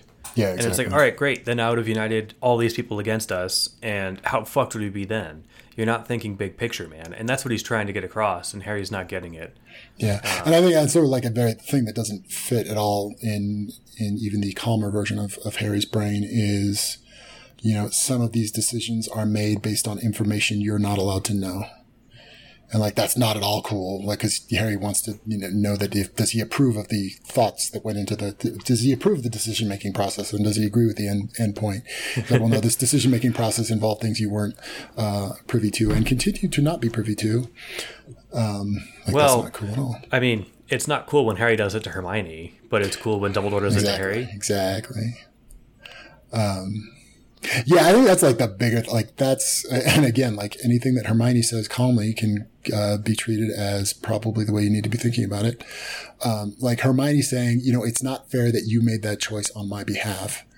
Like that's sort of like that applies in this situation, and he has no answer to that one. Yeah, but because it's not like, Hermione doesn't know any better. It's like, no, that's Hermione. It's not like she's dumb or, ill-informed or naive. Like Harry can't go like, oh, I'm clearly thinking about things more correctly than Hermione. He can say like, oh, I think maybe in this particular situation or whatever, but like not running it by Hermione. Like the way he justified in that head was just the like, oh, you would feel like you had to say no. And it's again, like just sort of like dismissing her as not capable of, forming a valid opinion. Right. But what you're saying is that if Dumbledore had similar reasons to meddle in Harry's life or to like not include him or something, then it would be okay. Wait, what am I saying? If Dumbledore was making choices on behalf of Harry without consulting Harry? Well, you were saying that like, look, the bigwigs are actually talking, the adults have a plan. You just sit this one out because you're not privy to this. Isn't that kind of like what like Harry did to Hermione? Yeah, and I guess, and that's the difference is like, that's Harry and Hermione versus like the actual adults versus, the kids. Especially I like, so you can say like, oh, well, Harry's the boy who lived or whatever, but like that phenomenon as it was, going on is just the adults that run the school and the kids in the school. But even if like, you are going to look at it like, okay, Harry, involve Harry in that decision. That's not, okay, Harry just gets to decide to do whatever the fuck he wants. It's, okay, let's tell Harry about the things that he doesn't know about, so that he knows the reasons that went into the decisions that are being made. And then we can at least talk about, okay, what would we want to be doing differently? Yeah, no, that checks out. I was just noting the incongruity there. And I think the other thing too is that like Dumbledore and his whatever conspiracy of 5 or 6, super tight besties in the Order of the Phoenix have a combined, let's say, 700 years of fighting dark wizards, where Harry and Hermione have a combined 6 months of fighting bullies. Yeah. So, and even if that, like, even if it is like, okay, we've decided that our opinion is more valid than your opinion, if the our opinion rather than the my opinion, like that's like the Order of the Phoenix is a team of people that like decided that there's a thing that needs to do and they're doing it. That's at least, if you can get, half a dozen people to agree on a course of action, that means it at least survives some levels of, sanity checking and just like, I'm not a self-involved, self-righteous dick with not enough people skills to consult other humans. Like that's like, and it would be like a total like different vibe if it was Harry decided to, assemble, his Justice League of superheroes to go take on the bullies. Even if like everything else is like exactly the same, if it was, a group of people decided what they needed to do, it would take on it would have a totally different vibe to it of not being sort of like this, self-appointed arbiter of right and wrong, and not being, and that it would have had to survive, it would have been, probably 6 people wouldn't agree to do like the crazy shit that he did. They would have come up with something like more measured, but it also wouldn't have just that sort of like, oh, I know better than you vibe. It would, it would be, this is something that, you got X number of people to agree on, sort of like validates the idea. Yeah. I mean, I'm sympathetic to that, and I don't want to get too hung up on it. Like, on the one hand, if you're the only one who sees the right way, the fact that you can't convince people of it doesn't necessarily mean that you're wrong. But it is a clue. It is a clue that you're wrong. Well, and at least like definitely you should entertain the possibility. Like maybe you still think you're right, and maybe that's totally true. But like act in a way that entertains the possibility that you might be wrong. At least hedge your bet, and not just kind of like push all your chips in the middle and decide that okay, we're just me and everybody else because I know better are going to do this now. Yeah, if half a dozen of your wisest and closest friends are all saying that's a really bad idea, it should give you pause. It doesn't necessarily mean that you're wrong, but it's like, okay, that does count as evidence that my thing isn't as smart as I thought it was. Yeah. I thought I had something else to say on that, but and not act in a way that's like that completely relies on you having been right. Like, yeah, that was what I was going to say. Is that we don't get really deep insight into it. We know that Dumbledore leads the Order, but I don't get the impression that he runs it like a dictatorship. And if they are going to plan something, it's not Dumbledore saying, here's what we're going to do, guys. It's here's the situation. What do you guys think we should do? Here are my thoughts. Yeah. Dumbledore, I think, leads a group of companions, not a, reverse Voldemort style cohort. Yeah. Yeah. It's not Dumbledore and his amazing friends. Right. Or rather, it is Dumbledore and his amazing friends, not Dumbledore and his minions. Well, no, not even that. I mean, like even Dumbledore and his amazing friends is, it's Dumbledore doing what he wants and his friends helping Dumbledore do what he wants. Right, yeah. if Dumbledore went off the rails, and he even points that out, he's like, Amelia Bones and Bartemius Crouch are two of my allies within like the ministry in high up positions, but even they would abandon us if they saw us just acting, with abandon. Yeah. And it's hard, so A, that's part of his thing, like, yes, that tells me it's a bad idea, but B, like, politically, we just can't do that. Not politically in the sense of politics, but in the sense of we would lose everything for this one thing. Is that worth it? Is it worth? And for Dumbledore, the end game he keeps bringing up is Voldemort. He's like, are you going to throw away your war for every fucking little thing? Like, you almost walked out on Magical Britain. Well, I guess not Magical Britain after Harry clarified, but like, after Dumbledore slapped him metaphorically in his first potions class, Harry walks into the office and says, I'm going to fucking leave unless you fix this, and I'm going to bring you down in a newspaper campaign. And while we totally get it, because Snape was being an abusive prick, like, Dumbledore is aghast because Harry has no scope of what he's doing. He's like, do you realize that if you leave here and you aren't with me and the light side of the Force, that we will lose the Wizarding War and thus the planet to Voldemort? Like, the world is bigger than every little fight you're having. And something like in like some real world analog to how Harry's been acting would be he would be in jail by now and doing nothing to advance any of his great, like, he would have taken shit too far and he'd now be in a lot of trouble and getting nowhere.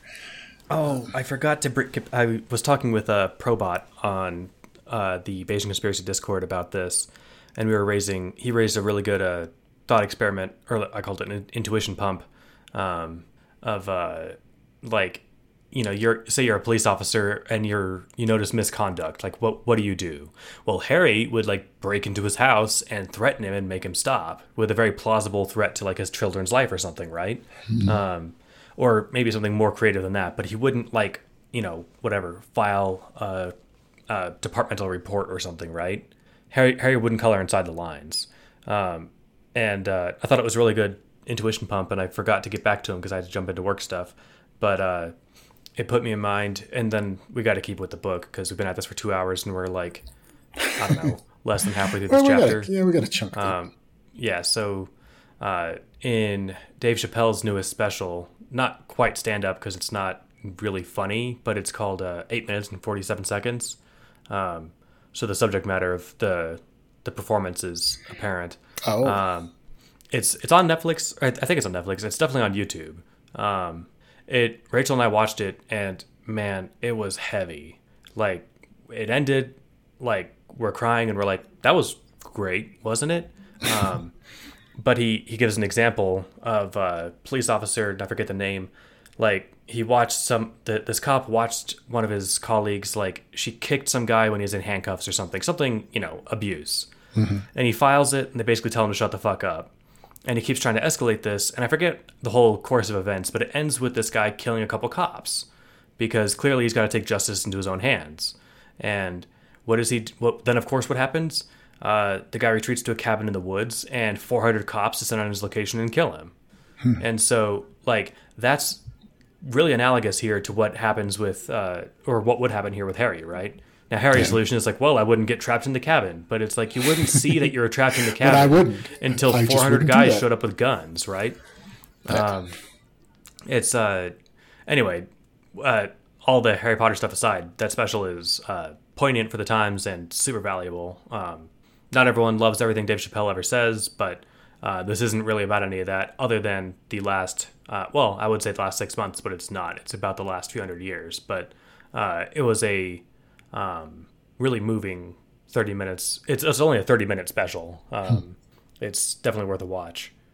Speaking about intense emotional stuff, to kind of segue us back in real hard, Harry's trying to lecture Dumbledore about Gandhi, and like I liked his whole thing, and it'd be too long to read, but basically he says that he loved the whole idea of nonviolence and the fact that it actually worked. Like, that was really moving. And then he tries to put it in Brian terms, mansplain to Dumbledore who Winston Churchill was. And I love that. Then he's like, oh yeah, Churchill was this guy, and maybe he always thought there was some better way to go. And then Dumbledore says, I recognize the name, Harry. His lips twitched upward. Although honesty compels me to say that dear Winston was never one for pangs of conscience, even after a dozen shots of fire whiskey. I love that because, like, I imagine that was almost like accidentally made it as a story, because it's just sort of like, oh, okay, well, it's valid talking about Gandhi and Churchill, and I could like see Yudkowsky like thinking like, oh, wait a minute, especially because it's already established in the books that the wizarding world has like the formal introduction to the Prime Minister of England every time. Like, that's just a thing. Well, like, of course they would know who Churchill was, like that he wouldn't be this abstract concept. He's not a historical figure. And then I was thinking, like, how old is Dumbledore and how long has he been doing it? It's like, oh, maybe probably that was Dumbledore. Like, Churchill's introduction to the wizarding world was probably Dumbledore. I mean, if we're following this explicit rule, it would have been whoever was the Minister of Magic. Was it Minister? But oh, okay. Oh, no doubt that during the world, no doubt during World War II, were the Muggles and the Wizards collaborating, because apparently Grindelwald had Muggle supporters, and you kind of get the impression that Grindelwald's Muggle supporters were powering the concentration camps, and their blood sacrifices were helping power Grindelwald. Oh, you're right. I hadn't put that together. And so, of course, the Wizards and the Muggles are collaborating to bring this down. And he's like, "Nah, man, I've shared a beer with that dude. He's..."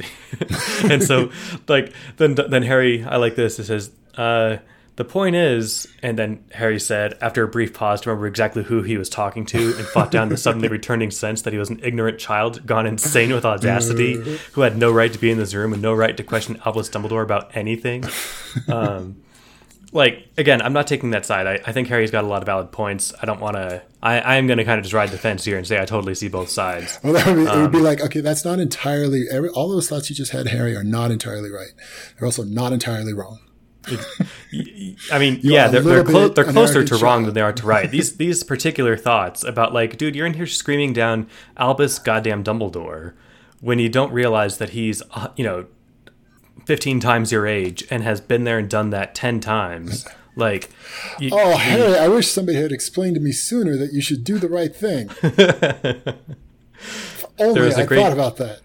There was several great moments like that in The Last of Us, which one of the things I love about the game is that, like, the devs and I, especially me and Ellie, seem to have exactly the same sense of humor, to where, like, I play it more seriously than by myself, but when my wife is watching, I'll make little comments. And then twice in the maybe combined 40 minutes she's watched me play this across both of these games, have I made a joke, and then Ellie or another character made the exact same joke, like right after I finished saying it. And I'm like, man, this game gets me. Anyway, so one of them was like, they're trying to fix a car in the first game, and she's like, why don't you fix one of these? And he's like, oh my god, you're a genius. Why don't I fix one of these cars laying around? He's like, because they're all shot to shit, girl. But his whole thing, like, oh my god, you're a genius. Anyway, so then, I liked Harry's response about Gandhi because I had a similar like epiphany about him. Rather, the epiphany was had for me, and I accepted it when I read a book some 10 years ago. That like Harry's point about Gandhi is just the point is that saying violence is evil isn't an answer, and so like the nonviolent resistance is great and all, but when Gandhi said, "Hey, if the Nazis invade, let's do the same thing," like that would have been terrible. It would not have worked out the same way as it did with the Britons. They would have just walked through. And that to me, the analogy in the book I read was like one guy with a machete can walk through your entire village and kill everyone. And that there is a philosophy that says, yep, because violence is wrong and I'm not going to do violence. There's a weakness in that philosophy. If one asshole with a machete can walk through my town and butcher my wife, my kids, my friends, and all I can say is, oh, I can't raise a hand to stop you because I'd be wrong. That is not the right answer to violence, right? Yeah, I think that's again like the Harry way of approaching it. Like all as thought experiments, like all of these things like either work or don't work according to like how he's thinking about it.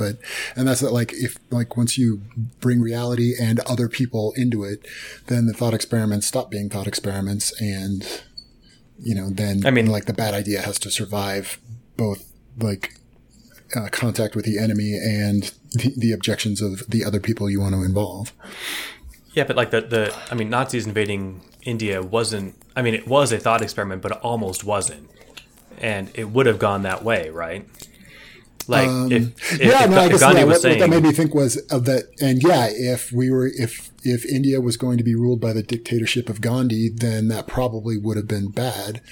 And then the other would be so that if the Nazis roll into Bombay and Gandhi says, all right, let's all just lay down and be pacifist, then there would have been, 1,000 people going, yeah, no, that's not going to work for me. And that's a good point. Not everyone had drank the Kool-Aid of pacifism. Yeah, and if it was like the dictatorship of Gandhi, then okay, maybe they would do that. But I don't know Gandhi quote ruled, but like that would be the thing.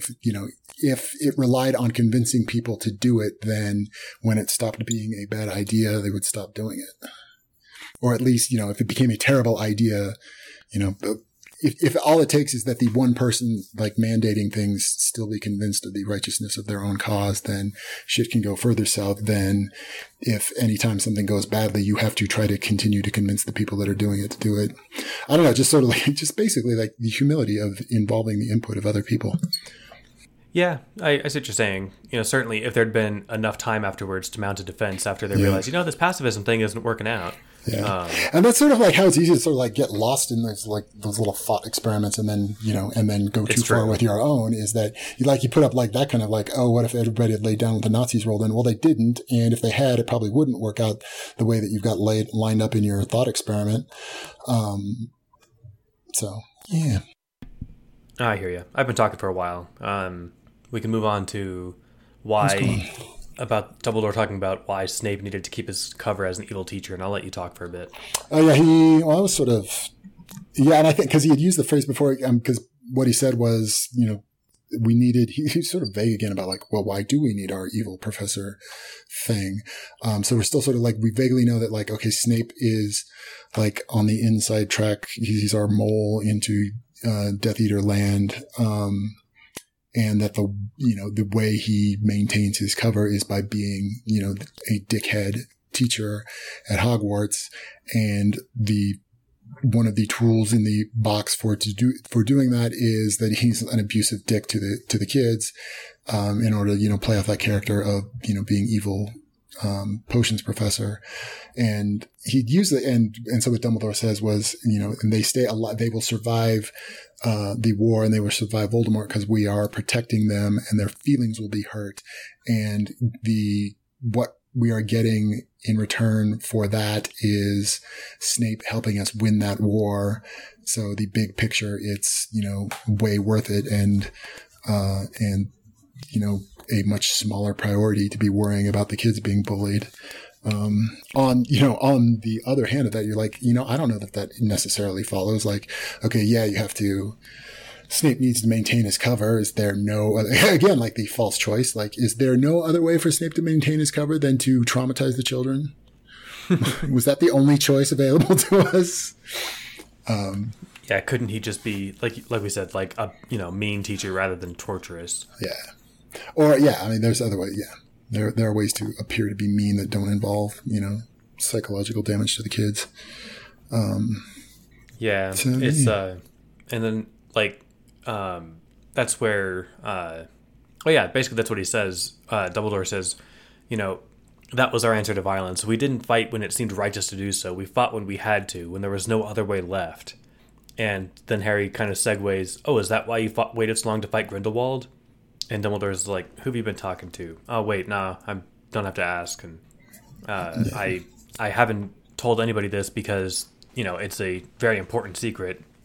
He kept talking about like how Grindelwald had, did he say an artifact, or he had something that made him basically invincible, and I couldn't defeat. All I could do would be to just fight him for a long time until stalemate, but I could never defeat him.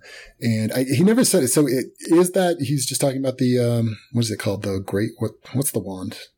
The Elder Wand. The Elder I have Wand. one actually. Oh yeah, you told me that. That's what he's talking about, right? That Grindelwald had the Elder Wand. That's what we can infer that he's talking about. And there's that wasn't in canon, was it? That wasn't, because Grindelwald was a lot more. Was it that Grindelwald had it? I think that was. I remember that being somewhat of a plot hole because he got it from Grindelwald when he beat him, and yet supposedly it makes you unbeatable in a fight. So this one points out that no, Dumbledore didn't quite win. He just fought Grindelwald to magical exhaustion. And apparently the reason that he didn't engage him earlier is because he would never get magically exhausted while his Muggle allies made blood sacrifices to sustain him. And so he says he was, during that time, truly invincible. Of that grim device which Grindelwald held, none must know, none must suspect. There must not be a single hint. Except for me carrying it around. Right, which is awesome. But, I mean, as long as literally no one knows what it is, then it's not even a hint, right? So then... there's this other, whatever, great segue where I like how you put it, where, what was the line? So basically he says to Dumbledore, he's like, oh, so are there Dementors in Nurmengard? And he says, what? No, I wouldn't do that even to him. And your pull out there was thrashing about to look for more targets for his righteous indignation. That's right. Harry bitches about the fact that Grindelwald is held without need for Dementors. I thought it was, well, to me, and I don't know if it read that way to you, to me it was sort of like not quite a non sequitur, but like a, wait, what? We're talking about this again? Like, let's stay on topic, people. It was a very sharp pivot. I think what Harry was using it like, for was to illustrate the point that, no, look, man, this proves you're willing to tolerate evil bullshit. Yeah, it was because you and I both agree that Azkaban's evil, and you're saying that wizards know that they know how to keep bad wizards imprisoned without Dementors, and yet they still have them here? No, fuck that, man. All that does is kind of like just fan the fuel of his righteous indignation. Yeah, it's just like, oh wait, here's something else I can be right about. Well, it's not right because, well, I mean, yes, it is. He is right about it, but Dumbledore agrees with him on it, that Azkaban's terrible. You and I agree on that. Azkaban's a torture chamber. It sucks. It's not good. What Harry's stepping on about, and I think what you are too, and I'm being uncharitable, it's not that, yes, Harry, we all know Azkaban's terrible. Everyone who's not, an asshole or a person who votes for assholes, we all agree that Azkaban is terrible. It's that... That's not what we're complaining about. What we're disagreeing about is that the smart thing to do isn't to go destroy the Ministry of Magic so we can destroy Azkaban. So that's the whole thing is Harry says, you're willing to accept balance as a power where the bad guys end up winning. I am not. And Dumbledore points out that too is not an answer. And, refusing to accept something does not change it. I wonder if you're simply too young to understand this matter, Harry, despite your outward airs. Only in childish fantasies can all battles be won and not a single evil tolerated. And then Harry whips back with, and that's why I can destroy Dementors and you can't, because I believe the darkness can be broken. And what sucks about this is that really, that's not really. Yeah, that's not true. Yeah, that's not why you can destroy Dementors. Yes, that's a component of it, but the real reason is that you understand their true nature. And you can face them on that level. Granted, your whole thing about his belief that you can break the darkness is part of his fuel for doing it. But, you know, like, you don't have... He phrased that in such a way just to be hurtful to Dumbledore. Yeah. And like, all right, you are now just lashing out. And just a win, yeah. Not even so much to be hurtful, but like, you know, because he's clawed onto, I'm going to win this argument. Yeah. Yeah. Then basically this is where Dumbledore comes back with like, all right, what are you going to do to win your fight against Voldemort? Are you going to destroy the whole world? Like that, you know, they're both... I'm just trying to summarize now because I'm realizing we're halfway through this chapter and it's a longer chapter and we're 2 hours and 15 minutes into this. But I do like where he says, no, Quirrell gave Hermione those points because he's not a good person, so he's free to help people whatever he wants. And I should remember that anytime I considered growing up to be good. And Dumbledore didn't show the force of the blow, the emotional, you know, smack that did to him. And this part's also super mean. Don't worry, Headmaster, I've got my wires crossed. I know that I'm supposed to learn goodness from Hermione and Fox, not from Quirrell and you. Jerk. And it's like, yeah, man, you're going to put me in the same bucket as Quirrell? Yeah. Like, don't get me wrong, I like Quirrell. He's a really fun dude. But, like, to put him in the goodness bucket, the same goodness bucket as Dumbledore is just mean. Exactly. So yeah, it's like, yeah, and because Harry sees, you know, every conflict as, you know, just a battle of wills, and that like all problems are solved by the sufficient force of your will. You know, and a problem not being solved is simply because you didn't want it bad enough, because you weren't willing to go to the wall badly enough. So yeah. Yeah, that's the secret talking, right? I guess I hadn't thought about it that way, but yeah. Well, yeah, it's just like, oh, clearly this problem is still a problem, clearly just because the people that should be fixing it didn't want to fix it badly enough. Right. As opposed to, like, there's no good answers here. And sometimes that's just the way it is. I support Harry's indignation at the system. Don't get me wrong. The system sucks, and it would be great to do something about it. But I also support Dumbledore's 1.5 centuries of expertise in the subject of, like, yeah, things suck, but look, man, it's not that easy. Yeah. And Harry refuses to accept that it's not that easy. We're trying to fix this, and what you're going to do is just going to make it worse. Yeah, so and Harry just can't see that. So he eventually just falls back on, hey, you know, the whole reason I was here is Hermione's time is too valuable to be spent in potions detention. So fuck that. You'll have Snape revoke it, claiming that I blackmailed him. And it's like, all right, great. You pulled out the next quote that, well, I guess Dumbledore says, yeah, she has to serve detention, but it'll be with Professor Binns, and you guys can just study. You know, Binns won't even be there. I'm assuming. I don't know what Binns does between classes now that I think about it. He doesn't have a seat at the head table, I don't think. So he doesn't even pretend to go to meals. He powers down. He just goes into energy saver mode. He powers down, yeah. You pulled out a quote after that. Yeah, like Harry, yeah. So Harry goes like he opened it with Karen and he's closing with Karen. As he says, fine, the boy said. I think that was all the business we had together in the end.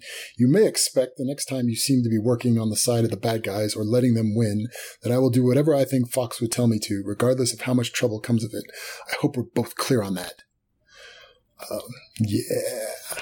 I mean, yeah, because it's like, like he sounds like a douche, but it's also like very, again, like grandiose. It's just the, like, he overstepped, not overstepped, but like he oversold it. You know, you're not quite that impressive. He's trying to talk down to Dumbledore a little too hard. And you know that's the part of this that I can get 100% on board with is that, like, if he had tried the nice way with Dumbledore, if he had shown up the way he did, just to kind of, you know, force a meeting, and then just sat down at the, you know, the table in front of the desk and be like, I'd like to talk about what happened with Hermione.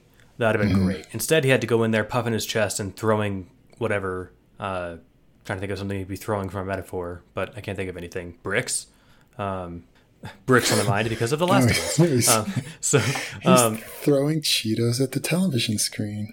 Right. If he came in and tried to have a discussion rather than jump in, just again metaphorical guns blazing and like to fight the enemy, Albus Dumbledore. No, man. Like let's not put Dumbledore in this shit box of yours. Like, assume that the guy's nice and has reasons for what he's doing. You didn't even ask what those were in a nice, welcoming way. Yeah. Like, for all you know, like, I mean, literally for all you know, this saved Hermione Granger's life, right? Like, it could have been that there were 14 people, whatever, these rich bad guys, who were conspiring the very next morning to come in and, whatever, poison her breakfast or something. And having her defeated here literally saved her. And would you have shut the fuck up then? Maybe not. But, like, because then he's like, well, then you should have stopped the poisoning, whatever. Like, I don't know. Maybe they were going to go kill her parents. Who knows? Like, the point is like, you know who doesn't know Harry? You should have tried to find out what the great and, like, well-respected for good reasons Dumbledore reasons were for doing what he did. And then you can disagree with them. But he never gave him a chance. And that's what I didn't like about it. Yeah. And I like in the other clues, like, Harry's acting very Quirrell. And that should just be, like, a little clue to us that that's probably not good. I don't feel like Quirrell is the kind of person in most of his regards that you want to be. Yeah, exactly. I think you and I talked before the episode started about, like, getting off on, like, competence porn. Yeah. Like, there's something awesome about seeing somebody be excellent. And, like, that's what makes Dr. House so attractive, right? Yeah. Like, no one wants to be like him as a person. What you want to be you want to be like him in that you're so awesome that you're indispensable. That part's super cool, but you don't want to be a miserable pill-popping dick. Yeah. And that competence porn aspect of it, like, that's, like, as readers, we see that in Quirrell, but that's what Harry sees in Quirrell and why he idolizes him. But, like, all the things that are, the only good qualities about Quirrell are not things that Harry admired. Like, they're things that Harry already does. Like, Quirrell likes being accountable and, like, like, there's, like, that kind of stuff. Like, the Quirrell has nothing, there's nothing good about Quirrell that is a thing that Harry needs to be emulating. Anything that is good, Harry already has. And the things that he's admiring are not the good things. Yeah. I mean, yes. I mean, other than, like, the hyper-competence. Like, you want to be that strong. But, yeah, I can see but that. Harry's already, Harry himself is hyper-competent. And in some ways, like, he's competent in ways that he even shares with Quirrell. So, like, yeah, those are, like, the things we do like about Quirrell are not shortcomings of Harry's. Right. Yeah, good point. I also, like, I wanted to emphasize two things. One, when I mentioned House's bad qualities and he's pill popping, I didn't mean that, like, the fact that he's, a drug addict is necessarily, like, it's a bad thing. You don't want to be that. I wasn't using that as a judgment to his character. I meant that he's doing that because he's a miserable person. And then I was thinking how much fun it would be if, like, at some point during the show, one of his team members was just a fanboy of his. Like, that would have been such a weird dynamic. Oh, yeah. To have some, because instead all of them, and it makes sense because it works for the show, they're all sanity checks, like, trying to rein him in. Yeah. It would have been so hilarious if one of them was, like, an enabler who was just like, oh my God, you're so fucking cool. That's right. We should do what House said. Let's do that. Exactly. Or helping him cover up, like, I so would have watched that. Accidentally kill the patient, so he helps House, like, frame one other doctor for it. Oh man! If they only understood. Well, the doctor reframed. He was an asshole anyway. This is great. Right. It's just this whole, like, just spiraling path to madness. Instead, we got a different spiraling path to madness. And it turns out House is Voldemort all along. Yep, the real Voldemort was the friends we made along the way. All right. So we get our next aftermath. Believe it or not, we're not done with this chapter or this reading. So, I guess and then we do figure out as Harry's leaving that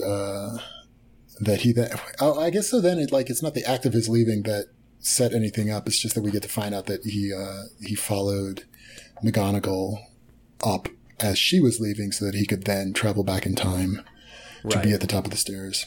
Yeah, somewhere around 9 p.m. he just hung out around the gargoyles and waited for someone to go up to Dumbledore's office. I also like when he's dismissed. Go, Harry Potter. The stairs will receive you. He still talks like an old Gandalf, and I fucking love it. Yeah, I was like the language even besides Dumbledore's dialogue. It was sort of very flowery, Lord of the Rings-y kind of prose in this chapter. Yeah. So speaking of not being done with the chapter, we got Professor Quirrell and it leads us into but the, like, little heading is just it's the name of the person and then an and then a dash, so you don't get who the last person is, which doesn't really pay off until the last aftermath. I wasn't even tracking that. Oh man, I missed it. See, I'm like done with all of this, like, subtle shit. It's fun. you hold it's your too horses. much work. All right. So, speaking of too much work, I'm also tired. I'm going to try my best to keep my energy up for the last half hour here. if that's as long as it takes. So Quirrell and Snape in the forest, and This one's pretty fat. I mean, it's just sort of a style like Quirrell tells Snape, like, hey, I know that you're Dumbledore's bitch. And Snape is like, no, I'm not. In a way that totally doesn't convince anybody. But then what he does say is like, oh, I can tell you're but that you've gone off the reservation and you're kind of acting on your own, and I'm not sure what that's about. So tell me what that's about. And Snape won't tell him anything. Right. He refuses to admit that anything's going on, even though he went to the desperate length to memory charm 52 people. Yeah. Why. We do learn that. Yeah. Because you were wondering earlier, like, why wasn't this a big deal? Well, because literally no one remembers Nobody knows. Which is insane, because, like, I'm assuming he then had to read all their minds to make sure they didn't tell anybody before he got a chance to memory charm them. Yeah, that would be like whack-a-mole, though, because, like, he'd memory charm one person, but then somebody else would tell somebody else, and you'd have to, like, like, containing that would be hard. He must have been fast about it. I guess he also has a time turner, doesn't he? Does he? Or we got the impression, because they mentioned from the, like, she never, Rhiannon Felthorn says something about how that's the time, that's how the time turner works.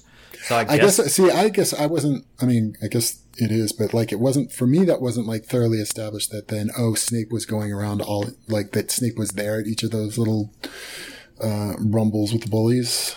But yeah, I guess like somebody had to be with that.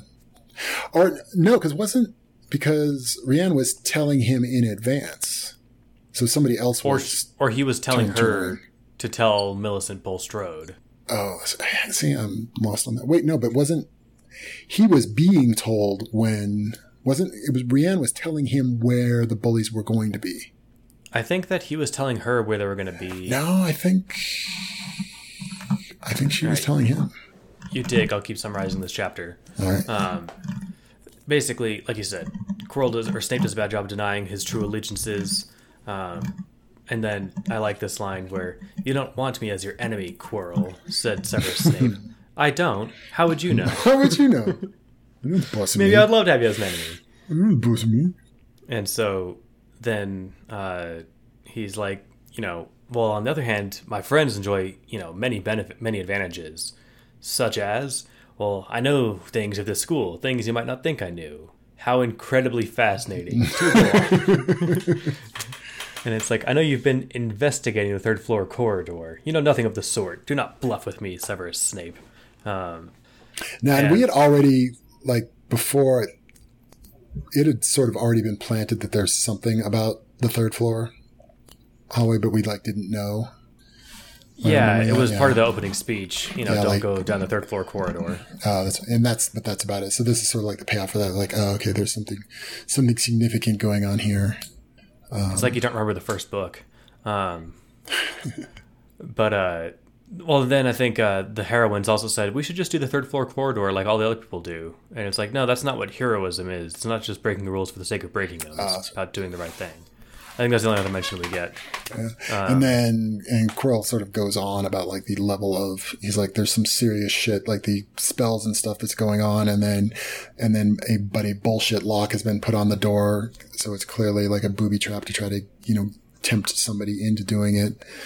So he says, like, so I know there's something like, serious there, but I don't know what it is. But then he says, oh, but yeah, I already stole it. And Snape's like, no, you didn't. He's like, well, yeah, I didn't. I was just thinking if you'd call me on it since you're pretending to know so little. And then Snape's just like, what do you want? And he's like, nothing, really. I'm just curious. Nothing. Thought I'd see I'll just hang out and watch and see where your plotting goes. So that's basically... Like, and we could be friends. And that sort of like stuck out to me as like, Quirrell doesn't know how friends work. You can be friends. There's no friends with Quirrell. Quirrell has observed other hominids using the syllables friend. And he's like, oh, yes, we could be that thing. Greetings, fellow humans. Greetings, fellow humans. We can talk about the weather and sports and watch TV. Anyway, that's their interlude. Then move to Draco Malfoy and... Yeah, and so some of the other Slytherins were basically just going to take revenge on Millicent Bulstrode for being the source of. Well, see, now I'm not clear where the hell is she the source? Being the source of ratting out the bullies, and Draco. I think we sort of like come in the middle. Like he's just cast a shield up to protect her. And the Slytherins that were going after her are puzzled and weird. And Draco said it's again like like his, with Hermione on the roof, it was like he did it without thinking. And so he's like defending this girl from being herself bullied. And now he's like, oh fuck, now I have to explain this. Cause he's sort of like spontaneously acting like a good guy, without thinking about it in advance. And then he's got to try to tap dance his way out of the consequences for it. So they look at him weird, and he's like, wait a minute. And so he has sort of very quickly, and he's like super nervous on the inside, but is acting all Malfoy on the outside. But he's like, okay, shit. So what he says is like, it wasn't her. She's just a pawn. And then he says like, did you even know what you were doing? And she's like, no. And so he's like trying to very quickly like make it look like he's not acting like a good guy. He gave his number 2 sneer. Yeah, number 2 sneer. That's right. And then he makes up, he's like, you consider your favor repaid. And then hoping like, oh, I hope she doesn't say what favor, because there is no favor. So he's just sort of like desperately trying to make sure he doesn't look like a softie. And so that's sort of like, that then goes over, and then he can see that like Goyle, and then we have like a weird little like line break but we don't change scenes. So, I think we do. This has to be privately back in his room that they're having this conversation. Oh, is that what it is? Oh yeah, I guess that makes sense. So then Goyle he can tell that Goyle's like, what the fuck, boss? Why are you being a good guy? And that's basically, I think, what Goyle says. And so Draco's like, oh shit, like he's losing confidence in me, basically. And he like recalls his father's advice for if they ever, like start questioning him, is basically like slap them back in their place and insult them a little bit. It doesn't quite seem to be working. And so what Draco says, and then Draco says, like, gives basically kind of an honest answer to it, which is sort of saying like, okay, these actions on my part are like not a betrayal. They're like the smart thing to be doing. Which is that like this next war is coming, and it's not going to be like the old war, and Harry Potter is clearly the power on the table, and I am lining myself up to, to carry on the Malfoy tradition of sucking up the most powerful person so you can be their lieutenant. And that he's like, yeah, and this is not the way father would do it, but the rules are changing, and I'm not betraying my family. It's like, this is the way we have to play this now. This is the Malfoy way to play this. But the game has changed. And Goyle sort of, he's like, oh, okay, but it's also kind of over his head a little bit. But that's what I like about it, there's a couple things, is that like, when he's lying to Goyle, like he's keeping it as close to the truth as possible, which is probably the talent of lying. Yeah. And then when he goes over that thing about how, father made it clear that Vincent and Gregory weren't his equals, that if they ever questioned him, he was to hex them. And instead he says, it's all right, Gregory. All you have to do is worry about protecting me. And like he says as gently as he could, he doesn't say, how dare you question my genius, and hexes him. He actually is his friend, and that's pretty cool. Yeah. There's also the thing where because his friends aren't ready to hear the truth, he lies about, oh no, Granger's obviously adopted. You know that. Don't you believe anything father says? Yeah. And when in fact Draco knows that's not the case. It's just sort of like fed on like the like self-fulfilling logic that like you're just working backwards from the assumption that mudbloods are worthless, and so she's not worthless, therefore not a mudblood. Right. Which again is Draco knows it to be a lie, but he knows that he can't be like, actually Harry and I did this experiment back in like October. So what's an experiment? Anyway, yeah, he'd have a lot of ground to cover before he can tell his friends about it. But I did like how, especially for another growth moment for Draco, like he doesn't follow his father's footsteps of like, no, if your minions ever question you, punish them. He's like, no, if my minion here questions me, I'm going to put my hand on his shoulder and say, hey man, it's all good. And that's pretty cool. And the things that he said, like they weren't really lie. Like the only lie about it was that he was, leaving out that, it was actually just sort of spontaneous, like niceness as opposed to like being a good idea. But like all the, everything he says is like valid. It's not like, except for the mud bloody business. Yeah, that part. But his explanation for like basically why is he being a good guy, are right. Totally legit.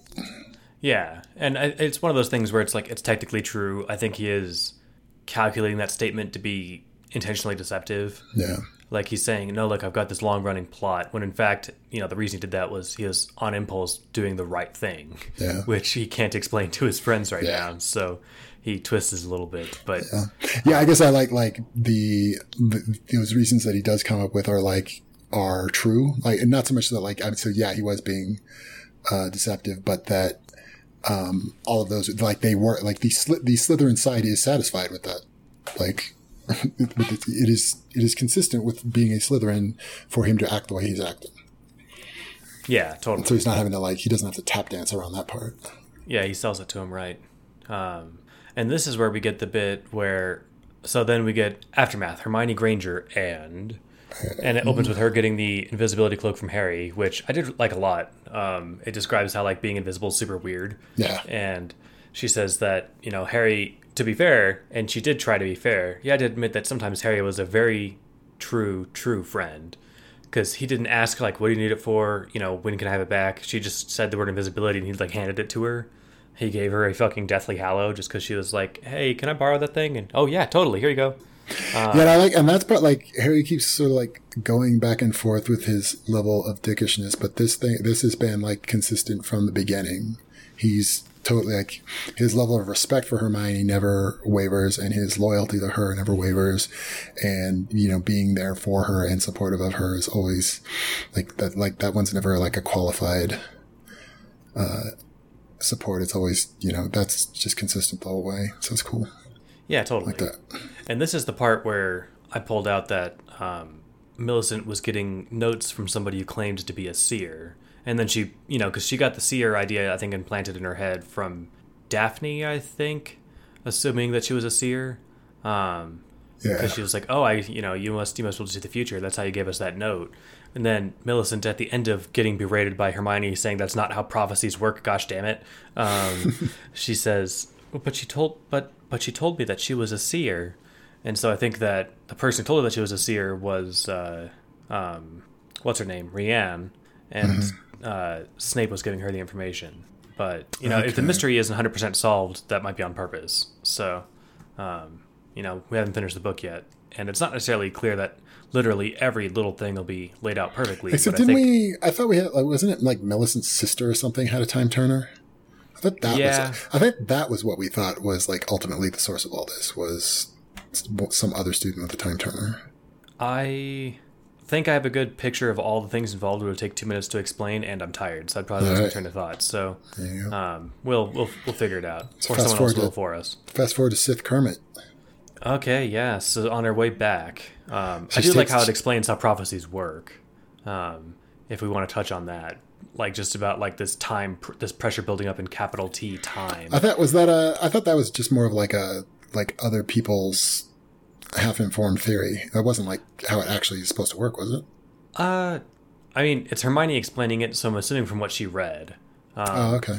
Like, I think that, in fact, that she points out that she and Harry had looked at divination early in their research. Harry had insisted that they read everything on about how prophecies work, that they could get their hands on, because if you can figure out stuff that you would figure out in 35 years, that would be a huge time saver, right? Yes. I mean, geez.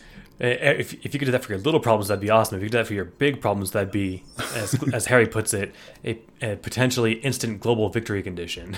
Victory condition. So, like, hey, man, I wonder, after 35 years, we'll figure out this big problem, this big solution. And I think 35 years is the number because that was the current state of, like, AI research. I think at the time of writing this would have been about 35 years. I think it was 1965 that the phrase artificial intelligence was first used at a conference, I think in Dartmouth, and they were like, yep, we'll figure it out this year, and you guys work on vision, and we'll work on some other stuff, and we should have this all knocked out. And then, like, here we are 50 years later making tremendous strides, but it's not a solved problem. but the people thinking at the time were clearly thinking this would be a short thing. So the wisdom to draw from that is that big complicated problems might take longer than a summer to figure out. Yeah, so. AI is like, flying cars plus 10. I mean, we sort of have flying cars. And flying cars is 25 and then plus 10. If you squint, helicopters are already flying cars. It's Mars colony minus 10. Yeah, that sounds about right. There you go. I was going to go on my segue about why I don't like the idea of flying cars. It's too late. I'm there. I'm segueing. I like my bedroom on the second story, so I don't, not in real park because there's a parking lot in front of my house, but like my last apartment would neighbor to street and we were on the 4th floor. And the idea of being killed by a drunk driver while I'm asleep in bed on the 4th floor was insane. Like, people suck enough. We're bad enough at driving as it is. We should not put a third dimension to driving. That just sounds like a tremendously bad idea. Self-driving cars before we have flying cars, and then we will have self-flying cars. 100% on board with that. We won't even need them to be flying. They'd be super efficient if they're all self-driving. So, exactly. Self-driving cars are the future. They're the best, and we should all go straight there. On her way back, she is like nervous, and she's not wearing the cloak anymore because that makes sense. I don't know why she would take it off before she gets there. I guess because she didn't need it, but I think I would enjoy wearing it. But unfortunately, she wasn't wearing it, and she's like done though. Like she's coming home. It's just like she's done with it. I guess I would be done with it when I got home, but that's just me. She's in the hallway. Yeah, I guess you're right. Yeah, and I mean, she's on her way home. That's fine, whatever. Yeah. But unfortunately, since she's not invisible, she is attacked by Sith Kermit. Sith Kermit, who it was like Sith Kermit doing his Hugo Weaving V for Vendetta imitation. That's why Hugo Weaving was in my head. There you go. Because you put him in the notes. Okay, yeah. I was wondering why I thought of Isildur, or goddammit, Elrond, when you mentioned Viggo Mortensen earlier. Because I already had Hugo Weaving's face stuck in my head. Okay, cool. Yeah, I don't even know why. Maybe it's just sort of like the way he talked, but it was like he had a hat and a cloak and looked dark and mysterious, so it kind of had a V vibe. What do you make of this? So it opens with fleeting disorientation, and then she gets that again later. Oh, she's being obliviated. Yeah. Well, that one we know because he like resets. So he acts like Sith Kermit and acts all threatening and mysterious, and I'm going to help you. And she's like, no, fuck you. You seem all creepy. I'm not going to listen to you. So he obliviates her and tries again as Glinda the Good Witch / Pinocchio's Blue Fairy. And, tries to be all sweetness and light to then convince her. Although we don't know, so what he says though, he's like, by the way, Snape is a Death Eater. That's what it's supposed to be, is like dramatic teaser bit of information to show how valuable his information will be. And he's just sort of like, oh, I want to help you and I've got all of this stuff to tell you. And she's like, yeah, no, I'm good. And he's like, why? She's like, because you're fucking creepy and I don't trust you. Like, but appearances can be deceiving. And she says, well, yes, appearances can be deceiving, but they're usually not. And I just put in the comments, I heart Hermione again. Hermione. And that's why, so I think, and that's sort of like where it wraps up, and then it does a repeat of like her getting obliviated. And that was like it playing like that. At first I'm like, okay, this is probably Sith Kermit. That's becoming my official name for this character. But yeah, when he did that, I'm like, okay, yeah, this is Sith Kermit. What was different, the fact, so he's sort of like trying to like kind of transparently like, oh, he very definitely looks like a bad guy and he's trying to ingratiate himself to Hermione and it's not working because she's like, no, dude, you sound like a bad guy.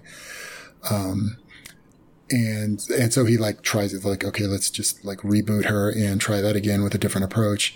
The fact, like the act of doing that, was so like, oh, all humans are NPCs and I just have to figure out what's the right way to manipulate Hermione into doing what I want.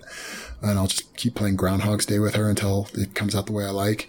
Was so like not interacting with humans. I'm like, oh, this is a very Quirrell way of interacting.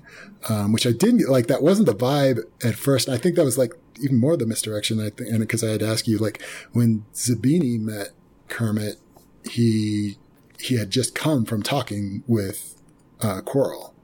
And so I think like, and that's where I'm still like, okay, maybe not, but anyway, so like this way of acting and being like super manipulative and like just completely disregarding like how humans work, made me think, okay, this very much sounds like Quirrell. And I think that's kind of where I'm going with this, but it does seem like a weird curveball that our first meeting with Sith Kermit was immediately after leaving a conversation with Quirrell, which also then, like, I mean, like, if Quirrell's already going to obliviate people anyway, he could have just been, like, he didn't need that to be, like, a separate conversation with Zabini. He could have just done that all at once. So that seems like a problem in my theory, but I mean, it's probably supposed to be confusing. Sith Kermit is a sociopath, so that's but pretty much what I'm basing it on. Yeah, I remember when you drew contention with, like, when Harry was getting his occlumency lessons and his instructor was, like, acting the exact same way at the beginning of each session, and you were like, that's so unrealistic, or you didn't like how, like, the treatment of treating people like NPCs. It wasn't so much. No, I think. Well, like that one, my wasn't so much my main objection. What I wasn't willing to just swallow as true was like, oh, if you just erase someone's memory and start over and do exactly the same thing, that they're going to do exactly the same thing every time. Like that's a thought experiment that's testable. Kind of. I mean, well, yeah, but like we can only sort of get close to it. But there are people with interrogator amnesia that react the same way every time you deliver a stimulus. But not every time. That's fair. I mean, yeah. So when you watch Groundhog Day... and that's what I'm saying. I think what I'm saying, that was what I said. It's like, oh, very likely to act the same, but not exactly the same thing every single time. That's actually a good point. When you think about it, like, what's his name? Mr. Bester, the occlumency instructor. So, like, Harry timed it, and he's like, and in 6 seconds, he'll say this. Like, for all we know, Mr. Bester just had, like, a really bad day. Yeah. And so this time it'll be 10 seconds or 3. Or all those things had a very filling lunch, and it's going to be 20 seconds. Yeah, exactly. Right? Like, those things are, like, influenced by the random chemicals floating around in your brain. And, like, we're not these, like, little deterministic automatons. So it's like, yeah, predisposed to a lot of the same things and very likely to do a lot of the same things, but it's not going to come out, it's not like, oh, I rolled these dice from exactly the same position at exactly the same velocity and they're going to land exactly the same way. Like, no, they probably will, but. Yeah, no, that's a fair point. Yeah. I was and it wasn't so much like, oh, people will be predictably the same way, like they would be, but it was not going to be like clockwork that you can just count on it every time. Not the, oh, and then in 6 seconds thing. So when you watch Groundhog Day, you're annoyed that the NPCs are doing all the same thing every time? The thing with Groundhog Day, like Groundhog Day was magic in the sense that it wasn't like, oh, we're just sort of resetting all these people. We're not like erasing memories and putting everybody back and having whatever. It was really like, it's the same day again. So at least for that, like it was like in that there is some magic there. And that, but I think also I got the impression like you sort of take away that like he did those things thousands of times. So like that was just like he was probably prepared for the 8 different variations that they would tend to do. And that was just like he'd seen all of them. You know how lame that would have been in that movie if like at the end, like he's met with like a genie or an angel or whatever. That's like, and now you've learned your lesson. You're a better person. Like if there was some reason for him to have Groundhog Day'd, that would have been like, I can't think of an explanation that would have made that. Huh? Like he did that because it was planned, like it was somebody's plan for bettering him as a person. Yeah, like, or whatever it was. Like, I can't think of a reason that wouldn't make that movie suck. Or, excuse me, that would have made that movie less good. I think, it was a really great movie, but I think it was sort of a little bit, not that there was like, some, God from on high planning it, but it was like the implication in that thing was that he kept repeating the day until he became a better person. And then when he finally stopped being a sociopath is when his day finally changed. That was the implication of the story. Yeah. And I think that was fine. But like if it had come out to be like, oh no, you see it happened because whatever, I feel like any in movie explanation would have made the movie worse. Yeah. And that puts me in mind of this awesome movie that came out like 3 or 4 years ago called Happy Death Day. And it's the same, it's a Groundhog Day, but she dies every day. Or rather, she gets murdered every day. What was that? Russian Doll? But that's another show I need to watch. Yeah, it's basically Groundhog Day. Okay, that's the second. You reminded me what that was called. A coworker recommended that to me like a year ago, and I forgot what it was called. Natasha Lyonne, I think is her name. in any case, you reminded me what it's called. Now it's back at the top of my list. I'm going to watch Russian Doll. Anyway, so in Happy Death Day, it's like Groundhog Day, but she gets murdered every day. And it's hilarious and funny, and it's this little mystery. And then the sequel gives an explanation to why she was Groundhog Daying. But luckily, it happens near the beginning of the movie, and the movie still happens to be delightful. It wasn't as good as the first, but it was totally worth watching. So I recommend, if you like Groundhog Days, Happy Death Day and Happy Death Day 2. Happy Death Day 2. I forget what the second one is called. Dead Again. Dead Again. Dead Harder. Die Hard. Die Hard. I can't. Die Harder, man. Die Hardest. As far as titles go. Okay, man. I'm out of stuff to say. Done. I gotta go watch Russian Doll. Was that what it's called? Yeah. Okay, writing that down. So that's on my short list, and while I'm doing that, I'll finish up The Last of Us. This isn't this podcast related stuff. Speaking of this podcast, business stuff, you guys can check out doofmedia.com for all the other cool shit Doof puts out. This is not the coolest thing Doof Media does. I might be biased. So it's the coolest thing Doof recorded tonight, unless they're recording right now. Then I take that back.